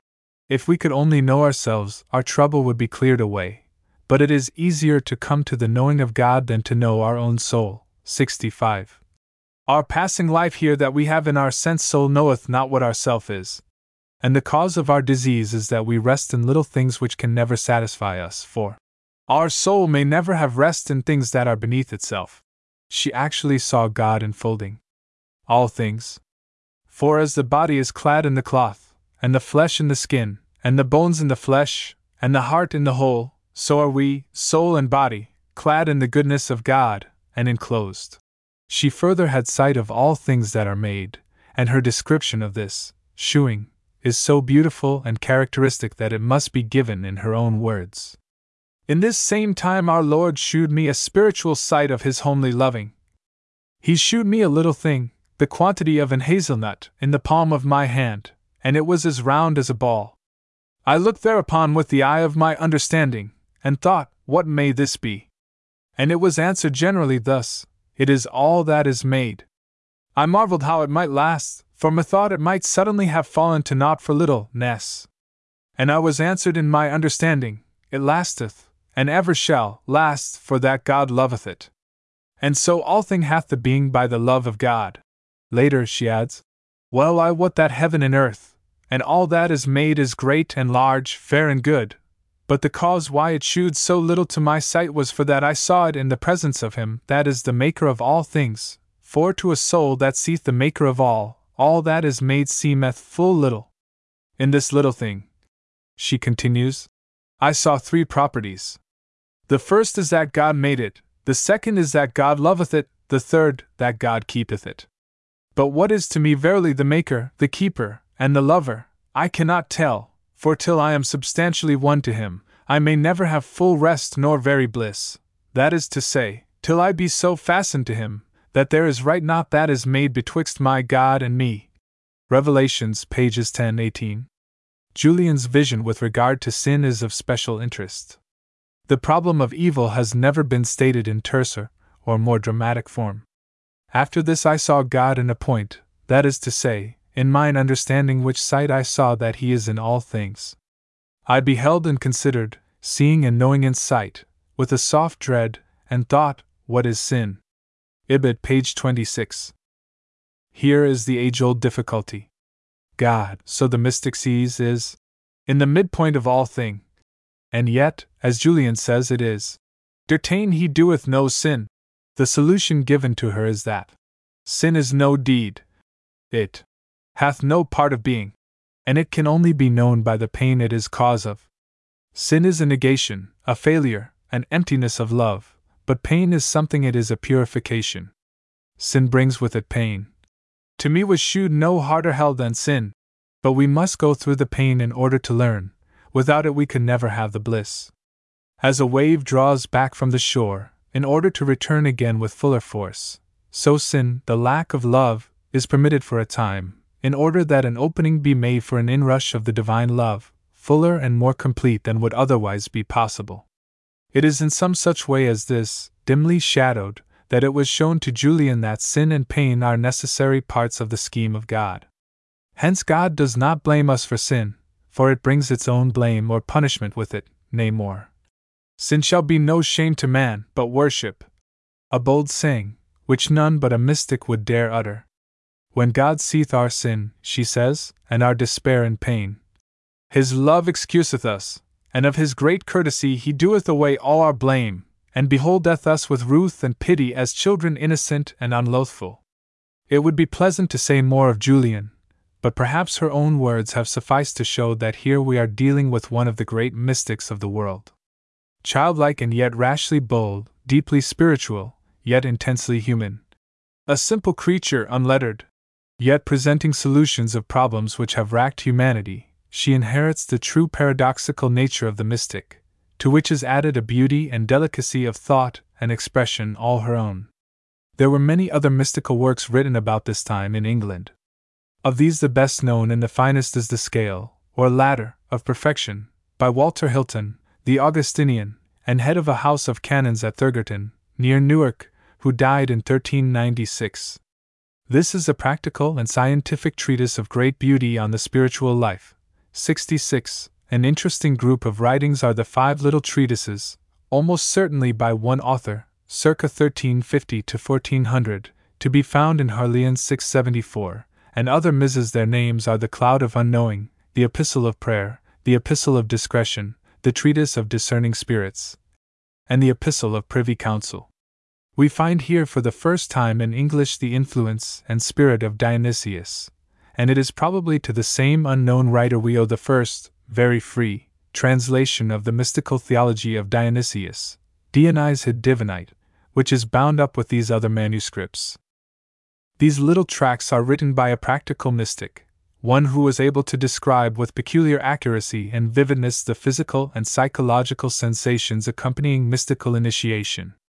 The Cloud of Unknowing is an application in simple English of the Dionysian teaching of concentration joined to the practice of contemplation taught by Richard of St. Victor, and it describes very clearly the preliminary struggles and bewilderment of the soul. The Epistle of Privy Council, still in MS, is the most advanced in mystical teaching. The writer in it tries to explain very intimately the nature of one-heed with God, and to give instruction in simple and yet deeply subtle terms as to the means for attaining this. There is a mystical strain in other writings of this time, the most notable from the point of view of literature being in the 14th century alliterative poem of Piers the Plowman. 67. This is mystical throughout in tone, more especially in the idea of the journey of the soul in search of truth, only to find, after many dangers and disciplines and adventures, that if grace grant thee to go in this wise, thou shalt see in thyself truth sit in thine hurt in a shame of charity as though a child were. 68. Moreover, the vision of Dowell, Dobet, and Dobus bears a definite analogy to the 3 stages of the mystic's path, as will be seen if the description of the qualities of these 3 are examined, as they are given in B. Passus 8. 11. 78 to 102. Crashaw, George Herbert, and Christopher Harvey all alike sound the personal note in their religious poems. All 3 writers describe the love of the soul for God in the terms of passionate human love, Crashaw with an ardor which has never been surpassed, Herbert with a homely intimacy quite peculiar to him, and Christopher Harvey with a point and epigrammatic setting which serve only to enhance the deep feeling of the thought. In many a lyric of flaming passion Crashaw expresses his love-longing for his God, and he describes in terms only matched by his spiritual descendant, Francis Thompson, the desire of God to win the human soul. Let not my Lord, the mighty lover of souls, disdain that I discover the hidden art of his high stratagem to win your heart. It was his heavenly art kindly to cross you in your mistaken love, that, at the next remove thence he might toss you and strike your troubled heart home to himself. 69. The main feature of Herbert's poetry is the religious love lyric, the cry of the individual soul to God. This is the mystical quality in his verse, which is quieter and far less musical than Crashaw's, but which possesses at times a tender fragrance and freshness, as in the little poem Love. Christopher Harvey, the friend of Isaac Walton and the admirer of Herbert, has in his poems some lines which breathe almost as rapturous a passion of spiritual love as anything in Crashaw. Such is his epigram on the insatiableness of the heart. The whole round world is not enough to fill the heart's three corners, but it craveth still. Only the Trinity that made it can suffice the vast triangled heart of man. 70. Or again, in a later epigram in the same poem, The School of the Heart, he puts the main teaching of Plotinus and of all mystics into 4 pregnant lines. My bussy stirring heart, that seeks the best, can find no place on earth wherein to rest, for God alone, the author of its bliss, its only rest, its only center is. But it is Crashaw who, of these 3, shares in fullest measure the passion of the great Catholic mystics, and more especially of St. Teresa, whom he seems almost to have worshipped. His hymn to her, Name and Honor, is one of the great English poems. It burns with spiritual flame, it soars with noble desire. Near the beginning of it, Crashaw has, in 6 simple lines, pictured the essential mystic attitude of action, not necessarily or consciously accompanied by either a philosophy or a theology. He is speaking of Teresa's childish attempt to run away and become a martyr among the Moors. She never undertook to know what death with love should have to do, nor has she yet understood why to shew love she should shed blood, yet though she cannot tell you why, she can love, and she can be why. Spiritual love has never been more rapturously sung than in this marvelous hymn. Little wonder that it haunted Coleridge's memory, and that its deep emotion and rich melody stimulated his poet's ear and imagination to write Christabel. 71. Crashaw's influence also on Patmore, more especially on the Sponsa Dei, as well as later on Francis Thompson, is unmistakable. William Blake is one of the great mystics of the world, and he is by far the greatest and most profound who has spoken in English. Like Henry Moore and Wordsworth, he lived in a world of glory, of spirit and of vision, which, for him, was the only real world. At the age of 4 he saw God looking in at the window, and from that time until he welcomed the approach of death by singing songs of joy which made the rafters ring, he lived in an atmosphere of divine illumination. The material facts of his career were simple and uneventful. He was an engraver by profession, poet and painter by choice, mystic and seer by nature. From the outer point of view his life was a failure. He was always crippled by poverty, almost wholly unappreciated in the world of art and letters of his day, consistently misunderstood even by his best friends, and pronounced mad by those who most admired his work. Yet, like all true mystics, he was radiantly happy and serene, rich in the midst of poverty. For he lived and worked in a world, and amongst a company, little known of ordinary men. With a blue sky spread over with wings, and a mild sun that mounts and sings, with trees and fields full of fairy elves, and little devils who fight for themselves.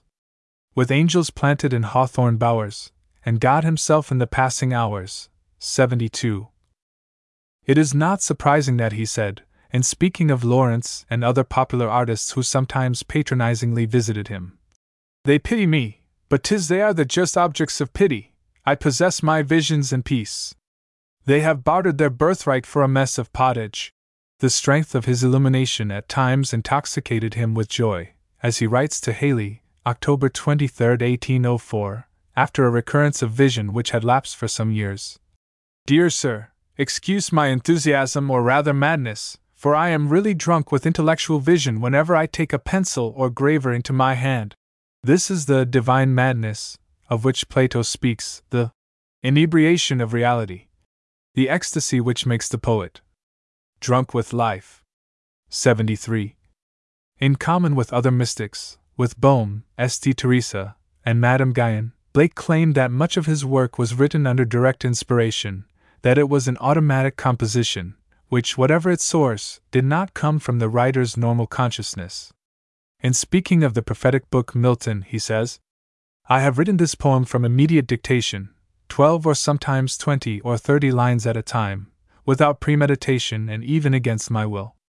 The time it has taken in writing was thus rendered non-existent, and an immense poem exists which seems to be the labor of a long life, all produced without labor or study."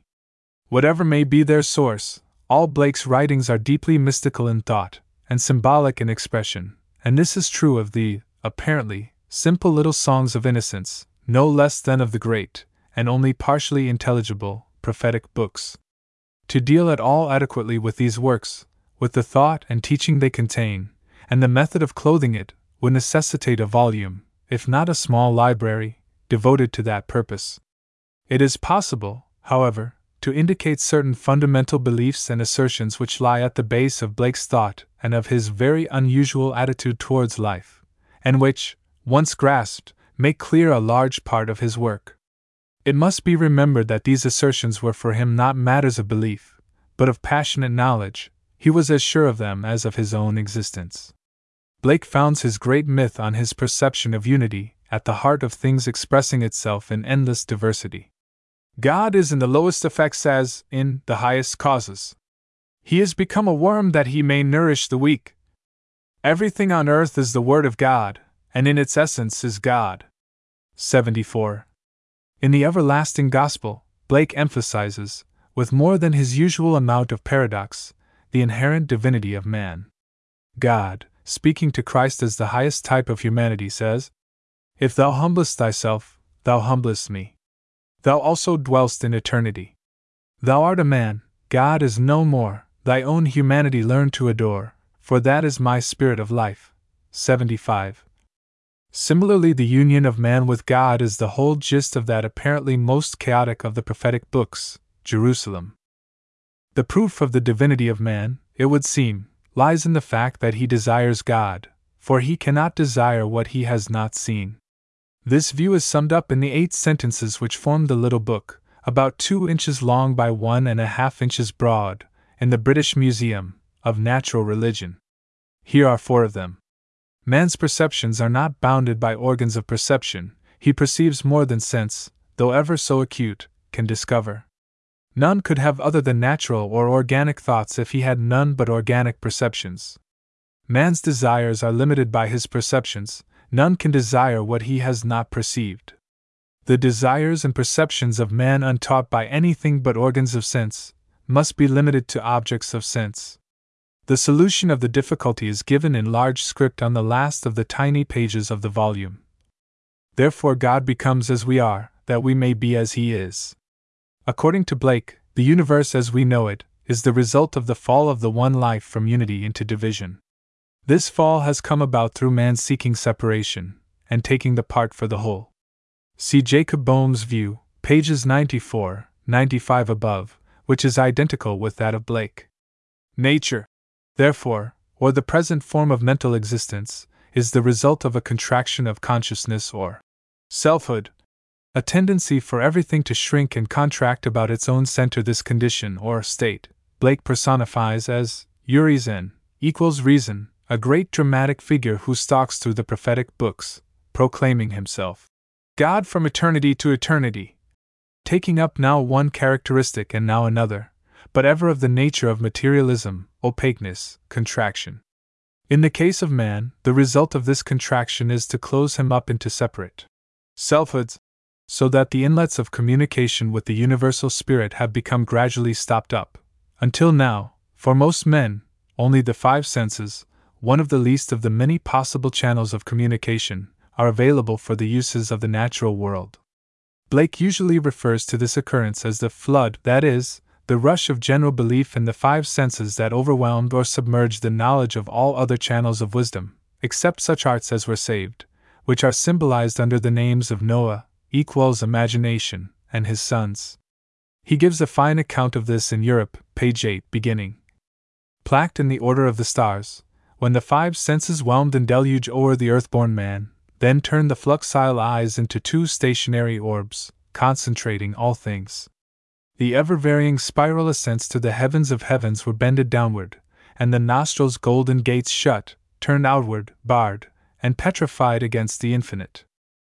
The only way out of this self-made prison is through the human imagination, which is thus the savior of the world.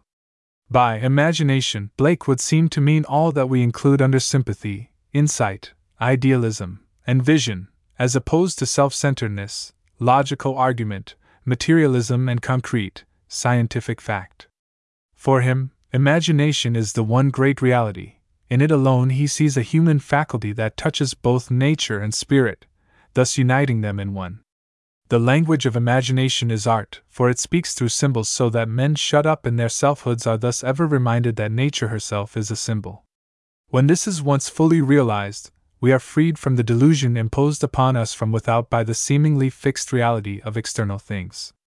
If we consider all material things as symbols, their suggestiveness, and consequently their reality, is continually expanding.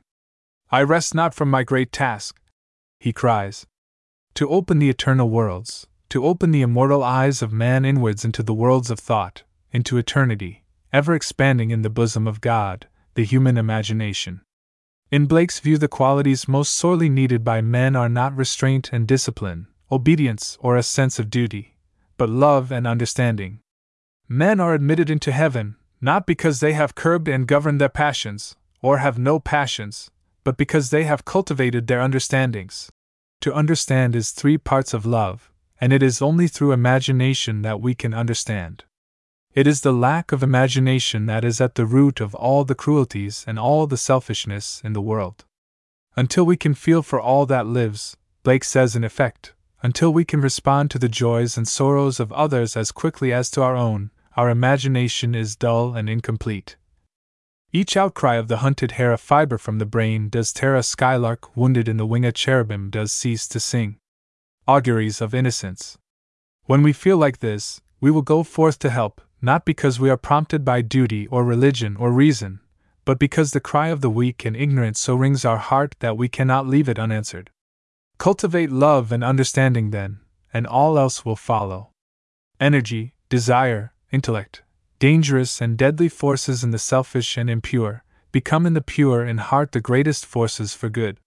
What mattered to Blake, and the only thing that mattered, was the purity of his soul, the direction of his will or desire, as Law and Bohm would have put it. Once a man's desire is in the right direction, the more he gratifies it the better. Abstinence sows sand all over the ruddy limbs and flaming hair, but desire gratified plants fruits of life and beauty there. 76. Only an extraordinarily pure nature or a singularly abandoned one could confidently proclaim such a dangerous doctrine.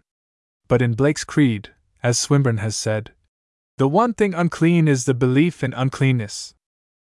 It is easy to see that this faculty which Blake calls imagination entails of itself naturally and inevitably the Christian doctrine of self-sacrifice. It is in Milton that Blake most fully develops his great dogma of the eternity of sacrifice. One must die for another through all eternity. Only thus can the bonds of selfhood be broken. Milton, just before his renunciation, cries, "I will go down to self-annihilation and eternal death lest the last judgment come and find me an annihilate, and I be seized and given into the hands of my own selfhood." For, according to Blake, personal love or selfishness is the one sin which defies redemption.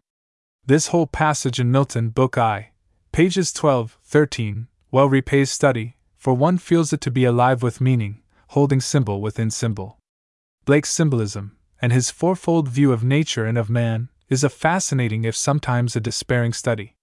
Blake has explained very carefully the way in which the visionary faculty worked in him. What to others a trifle appears fills me full of smiles or tears, for double the vision my eyes do see, and a double vision is always with me. With my inward eye, 'tis an old man grey, with my outward, a thistle across my way. Now I a fourfold vision see, and a fourfold vision is given to me, 'tis fourfold in my supreme delight, and threefold in soft Beulah's night, and twofold always. May God us keep from single vision and Newton's sleep. 77. He says twofold always, for everything was of value to Blake as a symbol, as a medium for expressing a still greater thing behind it. It was in this way that he looked at the human body, physical beauty, splendor of color, insects, animate states, and emotions, male and female, contraction and expansion, division and reunion, heaven and hell. When his imagination was at its strongest, his vision was fourfold, corresponding to the fourfold division of the divine nature, Father, Son, Spirit, and the fourth principle, which may be described as the imagination of God, without which manifestation would not be possible. 78. These principles, when condensed and limited so as to be seen by us, may take the form of reason, emotion, energy and sensation, or, to give them Boehm's names, contraction, expansion, rotation, and vegetative life. These, in turn, are associated with the four states of humanity or atmospheres, the four elements, the 4 points of the compass, the 4 senses, taste and touch counting as one, and so on. Blake seemed, as it were, to hold his vision in his mind in solution, and to be able to condense it into gaseous, liquid, or solid elements at whatever point he willed. Thus we feel that the prophetic books contain meaning within meaning, bearing interpretation from many points of view, and to arrive at their full value, we should need to be able, as Blake was, to apprehend all simultaneously. 79, instead of being forced laboriously to trace them out one by one in succession.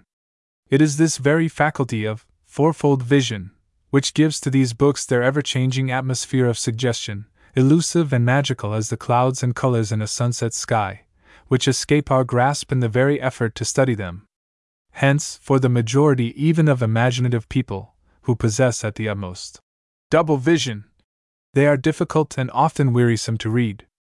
They are so, because the inner, living, vibrating ray or thread of connection which evokes these forms and beings in Blake's imagination is to the ordinary man invisible and unfelt, so that the quick leap of the seer's mind from figure to figure, and from picture to picture, seems irrational and obscure.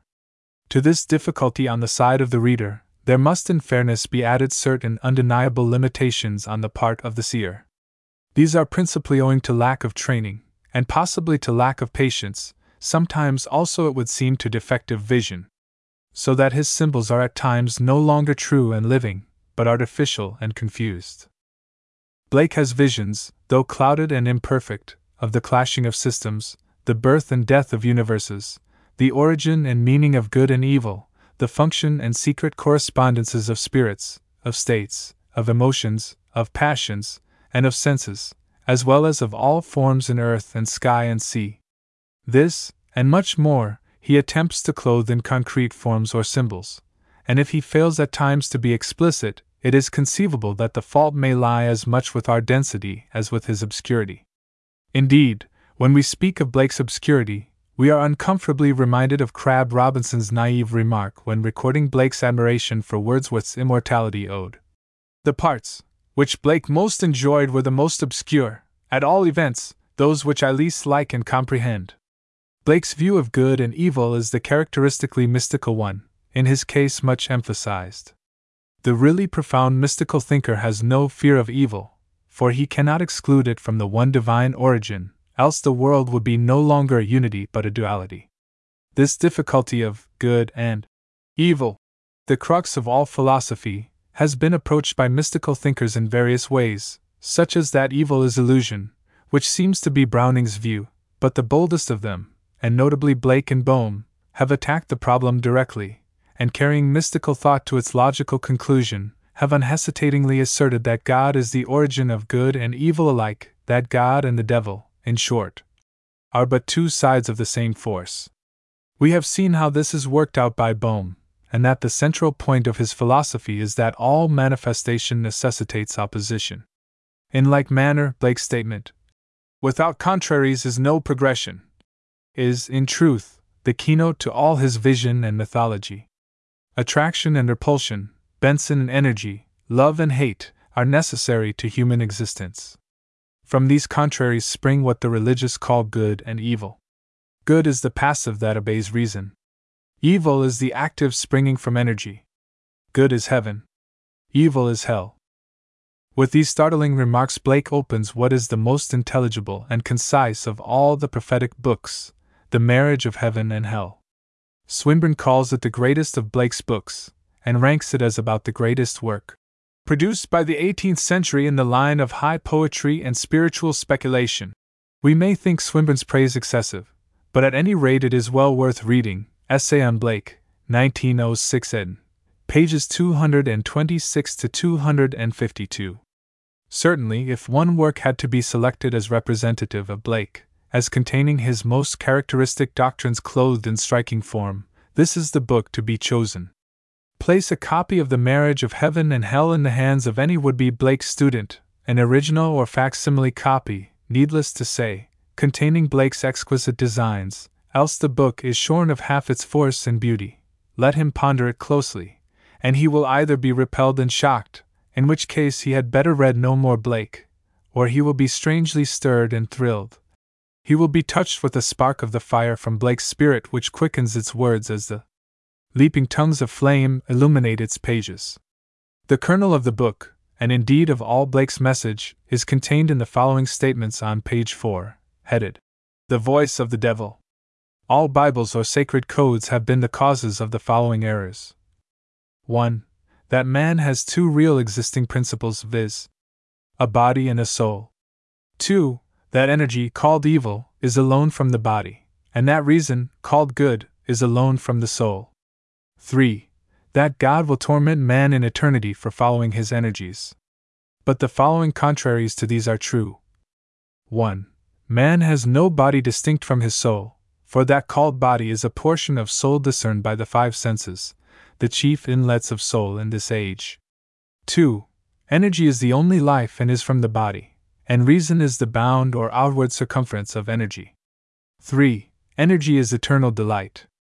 Blake goes on to write down some of the proverbs which he collected while walking among the fires of hell. These proverbs of hell fill 4 pages of the book, and they are among the most wonderful things Blake has written. Finished in expression, often little jewels of pure poetry, they are afire with thought and meaning, and inexhaustible in suggestion. Taken all together, they express in epigrammatic form every important doctrine of Blake's.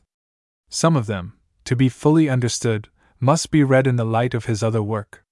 Thus, the road of excess leads to the palace of wisdom, or, if the fool would persist in his folly he would become wise, are expressions of the idea constantly recurrent with Blake that evil must be embodied or experienced before it can be rejected. 80. But the greater number of them are quite clear and present no difficulty, as for instance the following. A fool sees not the same tree that a wise man sees.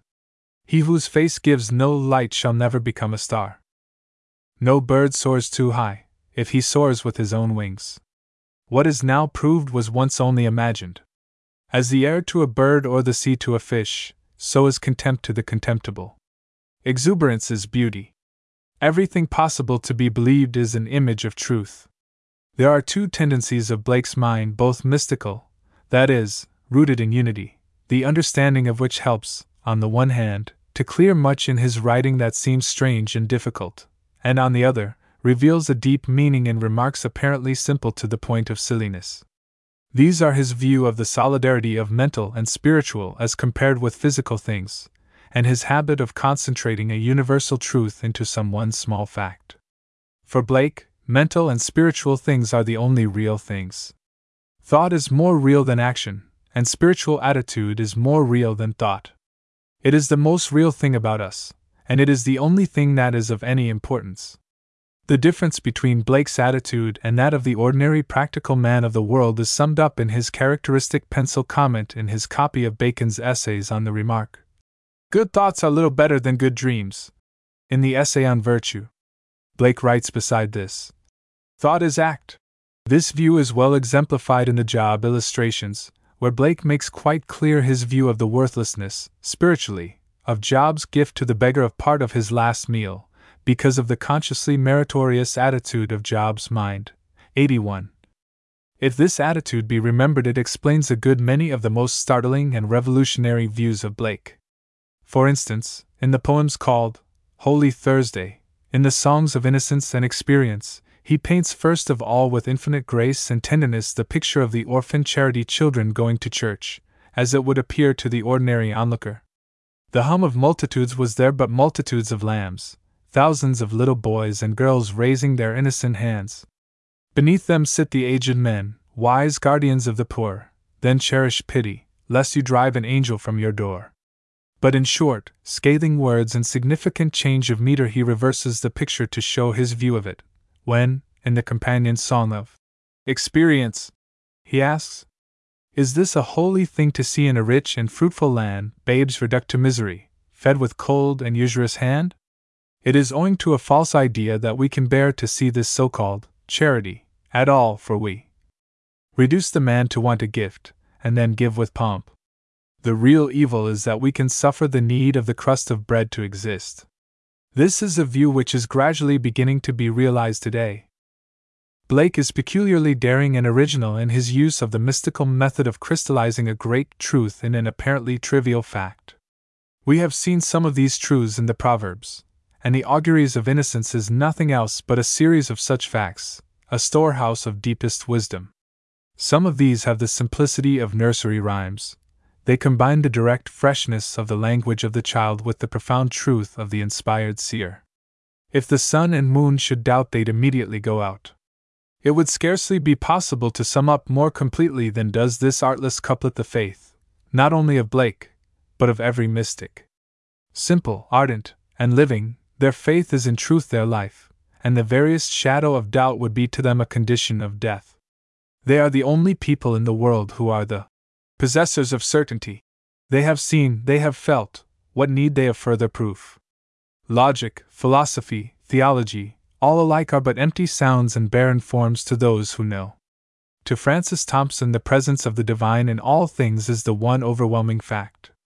As a result of this sense, the consciousness that everything is closely related, closely linked together, is ever present in his poetry.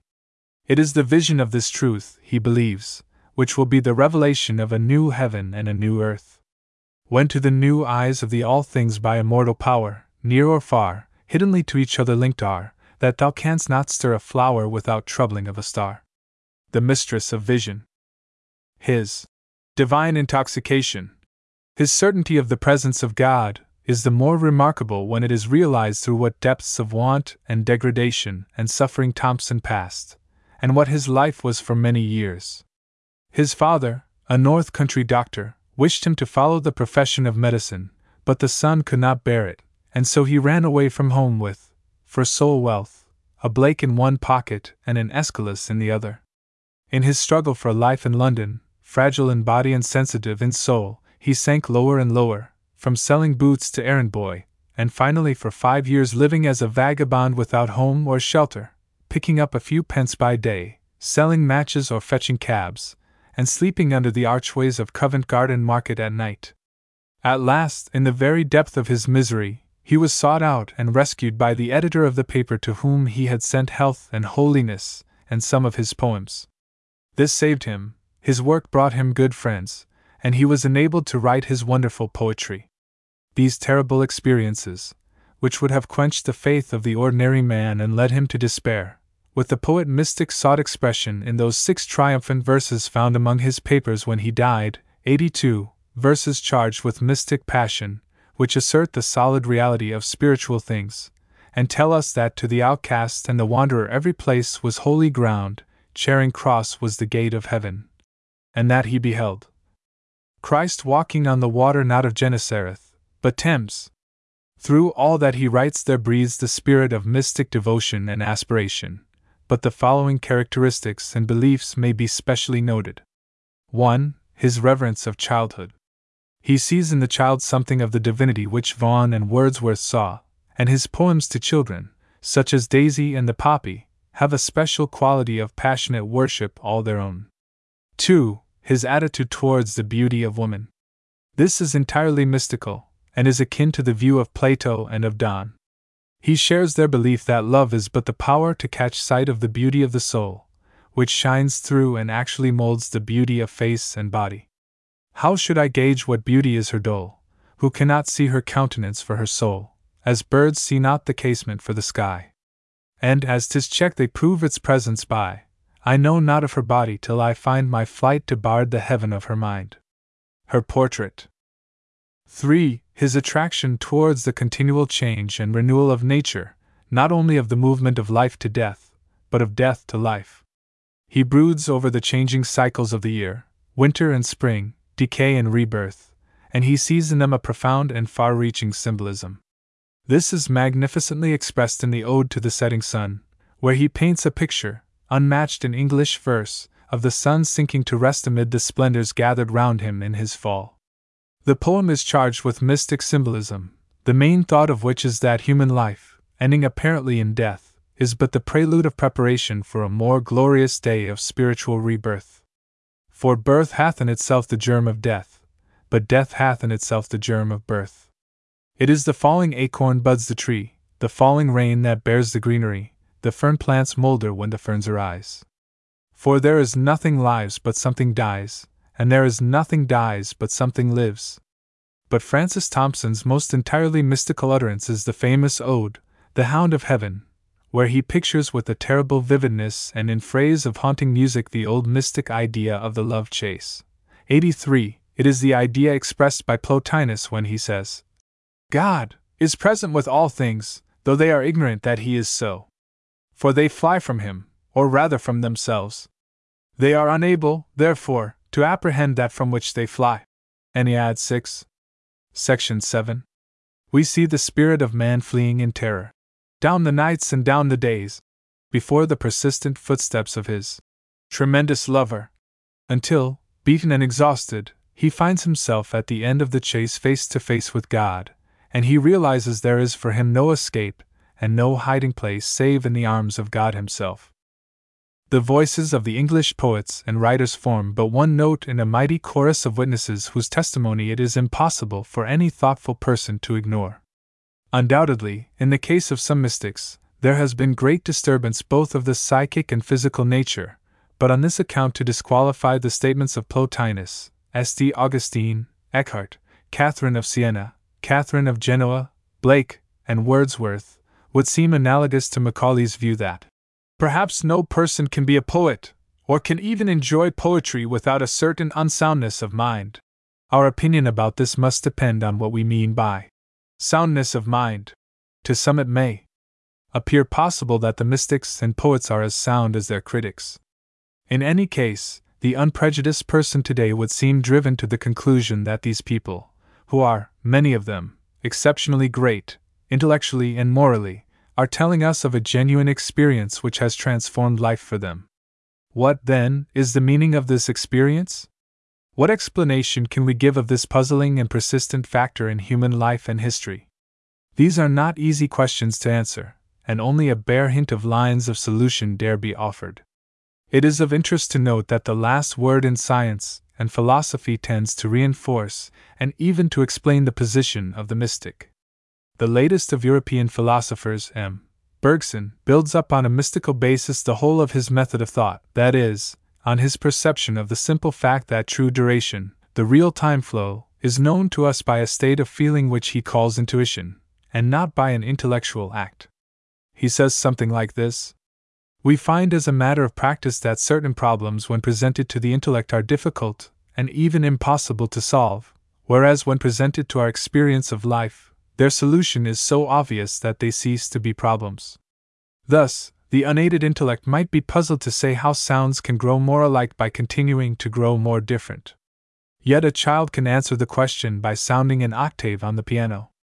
But this solution is reached by having sensible knowledge of the reality, and not by logical argument. Bergson's view, therefore, is that the intellect has been evolved for practical purposes, to deal in a certain way with material things by cutting up into little bits what is an undivided flow of movement, and by looking at these little bits side by side.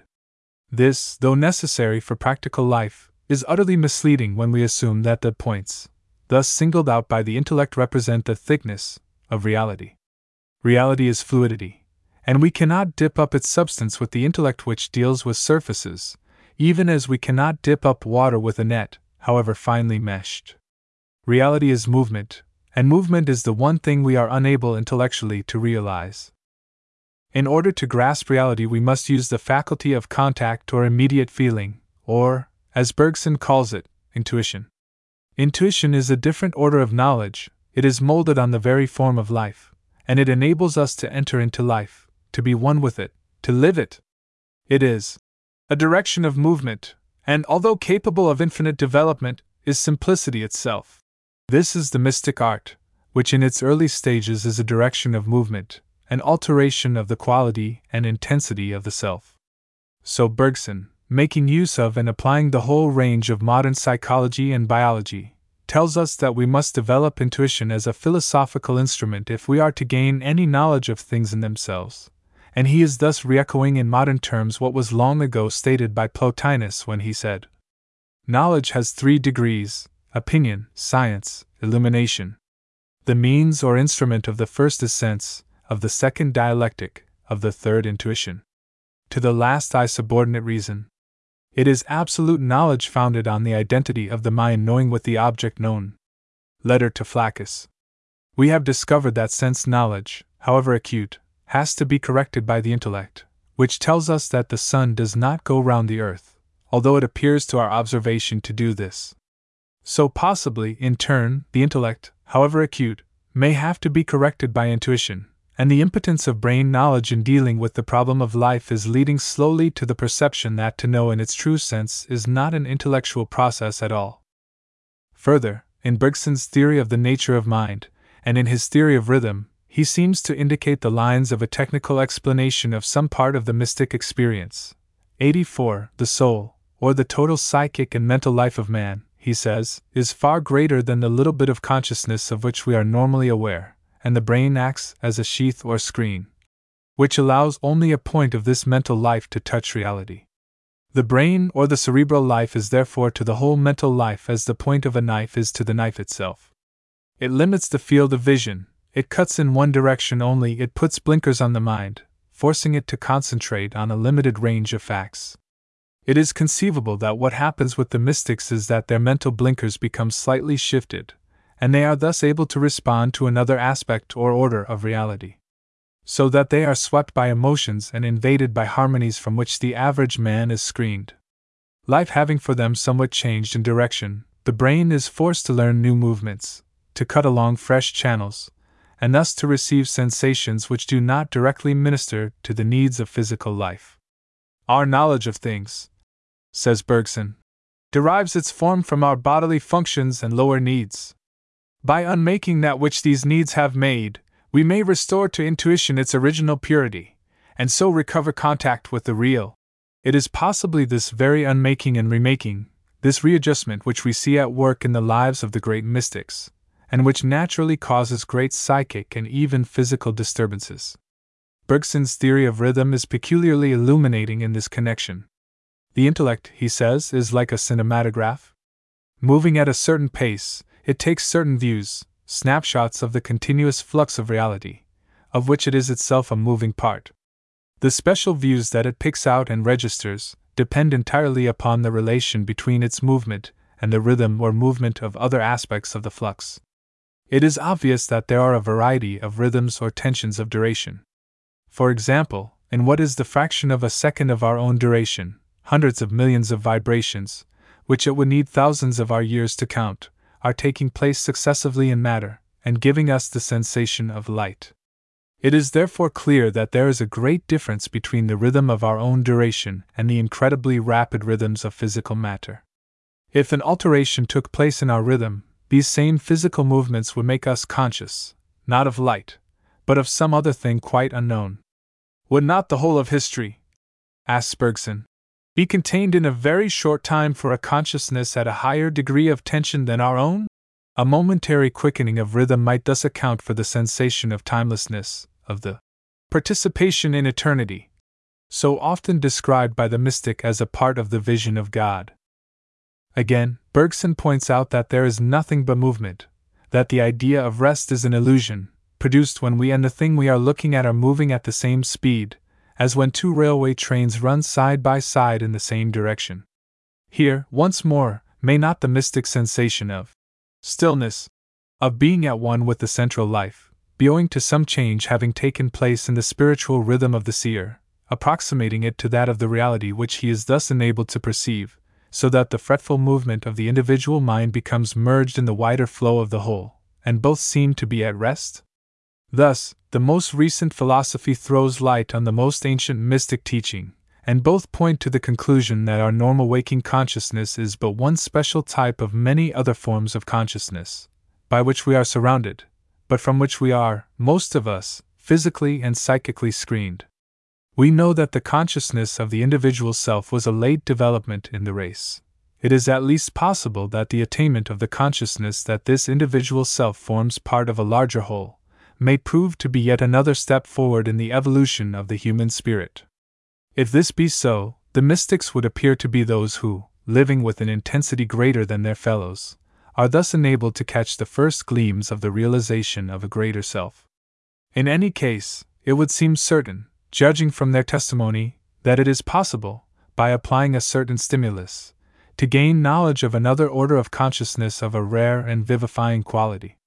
Those who have attained to this knowledge all record that it must be felt to be understood, but that, so far as words are of use, it is ever of the nature of a reconciliation, of discord blending into harmony, of difference merging into unity.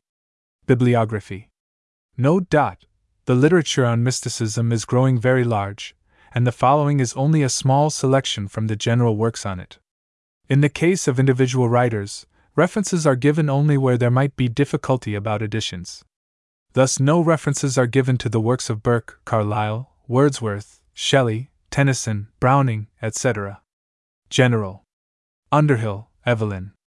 Mysticism, Methuen, 1911. See the valuable bibliography of mystical works, pages 563 to 585. The Mystic Way, Dent, 1913. Jones, Rufus M. Studies in Mystical Religion, Macmillan, 1909. James, William. The Varieties of Religious Experience, Longmans Green, 1905. Inga W. R. Christian Mysticism, Methuen, 1899. Studies of English Mystics, Murray, 1905. Light, Life and Love. Selections from the German Mystics. With Introduction. Methuen, 1904. Hugel, Baron F. Vaughan. The Mystical Element in Religion, 2 volumes. Dent, 1909.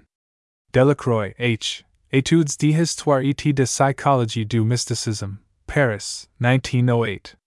Ressajac, E. Essai sur les fondements de la connaissance mystique, Paris, 1897, translated by S. C. Upton, London, 1899. Gregory, Eleanor C. A Little Book of Heavenly Wisdom. Selections from some English prose mystics, with introduction. Methuen, 1902. Foreign Influences. Plato, c. 427 to 347 BC. Opera, Edition J. Burnet, 5 volumes. Bibliotheca Scriptorum Classicorum Oxoniensis, 1899 to 1907. Plato, Trans. The Dialogues, translated by B. Jowett, 5 volumes, Oxford, 3rd edition, 1892. Plotinus, AD 204 to 270. Plotini Enneades, Presmisso Porphyrii de Vita Plotini dic Ordine Librorum Aegis Libello, edited R. Volkmann, 2 volumes, Leipzig, 1883 to 84. Ing. Trans. There is no complete English translation of the Enneads, only select works, translated by T. Taylor, 1817, reissued, George Bell, 1895. French trans. Les Enneades de Plotin, translated by M. N. Bullet, 3 volumes, Paris, 1857 to 61. This is complete and very good, but out of print. The best critical account of Plotinus is in The Evolution of Theology in the Greek Philosophers, by Edward Caird, 2 volumes, Maclehose, 1904. Dionysius the Areopagite. Works, translated Parker, 1897. Jacob Boehme, 1575–1624. Works, incomplete, 4 volumes, 1764–81. Reprint of Complete Works in Progress, edition C. J. Barker, published J. Watkins. See Bibliography to Chapter 12. Of Cambridge History of English Literature, Volume 9. Emanuel Swedenborg, 1688–1772. Works, published by the Swedenborg Society, London. Selections, A Compendium of the Theological Writings, edition Warren, 1901. English Writers. Thomas de Hales, FL 1250. A Louvron, printed in Morris's Old English Miscellany, ETS, 1872. Richard Rawle, 1290–1349. Richard Rawle and His Followers, edition Horseman, 2 volumes, Sonnenschein, 1895–6. The Fire of Love and the Mending of Life, edition R. Harvey, ETS, 1896. Anonymous, circa 1350–1400. The Cloud of Unknowing, edition Evelyn Underhill, J. Watkins, 1912. All printed, with other early English mystical treatises, in the Cell of Self-Knowledge, edition E. G. Gardner, Chatto and Windus, 1910. The Epistle of Prayer, the Epistle of Discretion, the Treatise of Discerning Spirits. Anonymous. The Epistle of Privy Council, in MS. British Museum, Harleian, 674 and 2473. William Langland, or other authors. Circa 1362–1399. The Vision of William Concerning Piers the Plowman, edition Skeat, 2 volumes, Oxford, 1886. Jusra J. J. Piers Plowman, A Contribution to the History of English Mysticism. Translated from the French by M. E. R. 1894. Walter Hilton, died in 1396. The Scale of Perfection, edition Guy, 1869, edition Daugerns, 1870. The Song of Angels, printed by Gardner, in the Cell of Self-Knowledge, 1910. Julian of Norwich, 1342–1413. Revelations of Divine Love, edition Warrack, Methuen, 1912. Richard Crashaw, 1613? 1649, Poems, edition A. R. Waller, Cambridge, 1904. John Donne, 1573–1631. Poetical Works, edition Grierson, 2 volumes, Oxford, 1912. George Herbert, 1593–1633. Poems, edition Grossart, 1891, Oxford edition, 1907. Christopher Harvey, 1597–1663. Poems, edition Grossart, 1874. Henry Moore, 1614–1687. Complete Poems, edition Grossart, 1878. Life by R. Ward, 1710, reprinted Theosophical Society, edition Howard, 1911. Henry Vaughan, 1622–1695. Poems, edition Chambers, 2 volumes, 1896. Thomas Traherne, circa 1636–1674. Poetical Works, edition Doble, 1903. Centuries of Meditations, edition Doble, 1908. Poems of Felicity, edition Bell, Oxford, 1910. William Law, 1686–1761. Works, 9 volumes, 1753–76, reprinted privately by G. Moreton, 1892–3. The Liberal and Mystical Writings of William Law, edition W. Scott Palmer, 1908. See Bibliography to Chap 12. Of Cambridge History of English Literature, Volume 9, 1912. William Blake, 1757–1827. Works, edition Ellis and Yates, 3 volumes, Quaritch, 1893. William Blake. Poetical Works, including Prophetic Books, ed. Ellis, 2 volumes, Chatto and Windus, 1906. Poetical Works, exclusive of Prophetic Books, edition Sampson, Oxford, 1905. The Best Text of the Poems. Life, Gilchrist, 2 volumes, Macmillan, 1880. William Blake by A. C. Swinburne, Chatto and Windus, New Edition, 1906. William Blake, Mysticism et Poésie, par P. Berger, Paris, 1907. S. T. Coleridge, 1772–1834. Complete Poetical Works, edition E. H. Coleridge, 2 volumes, Oxford, 1912. Biographia Literaria, edition J. Shawcross, 2 volumes, Oxford, 1907. Emily Bronte, 1818–1848.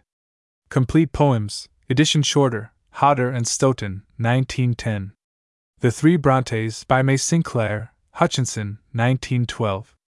Coventry Patmore, 1823–1896. Poems G. Bell, 1906. The Rod, the Root, and the Flower, 1895.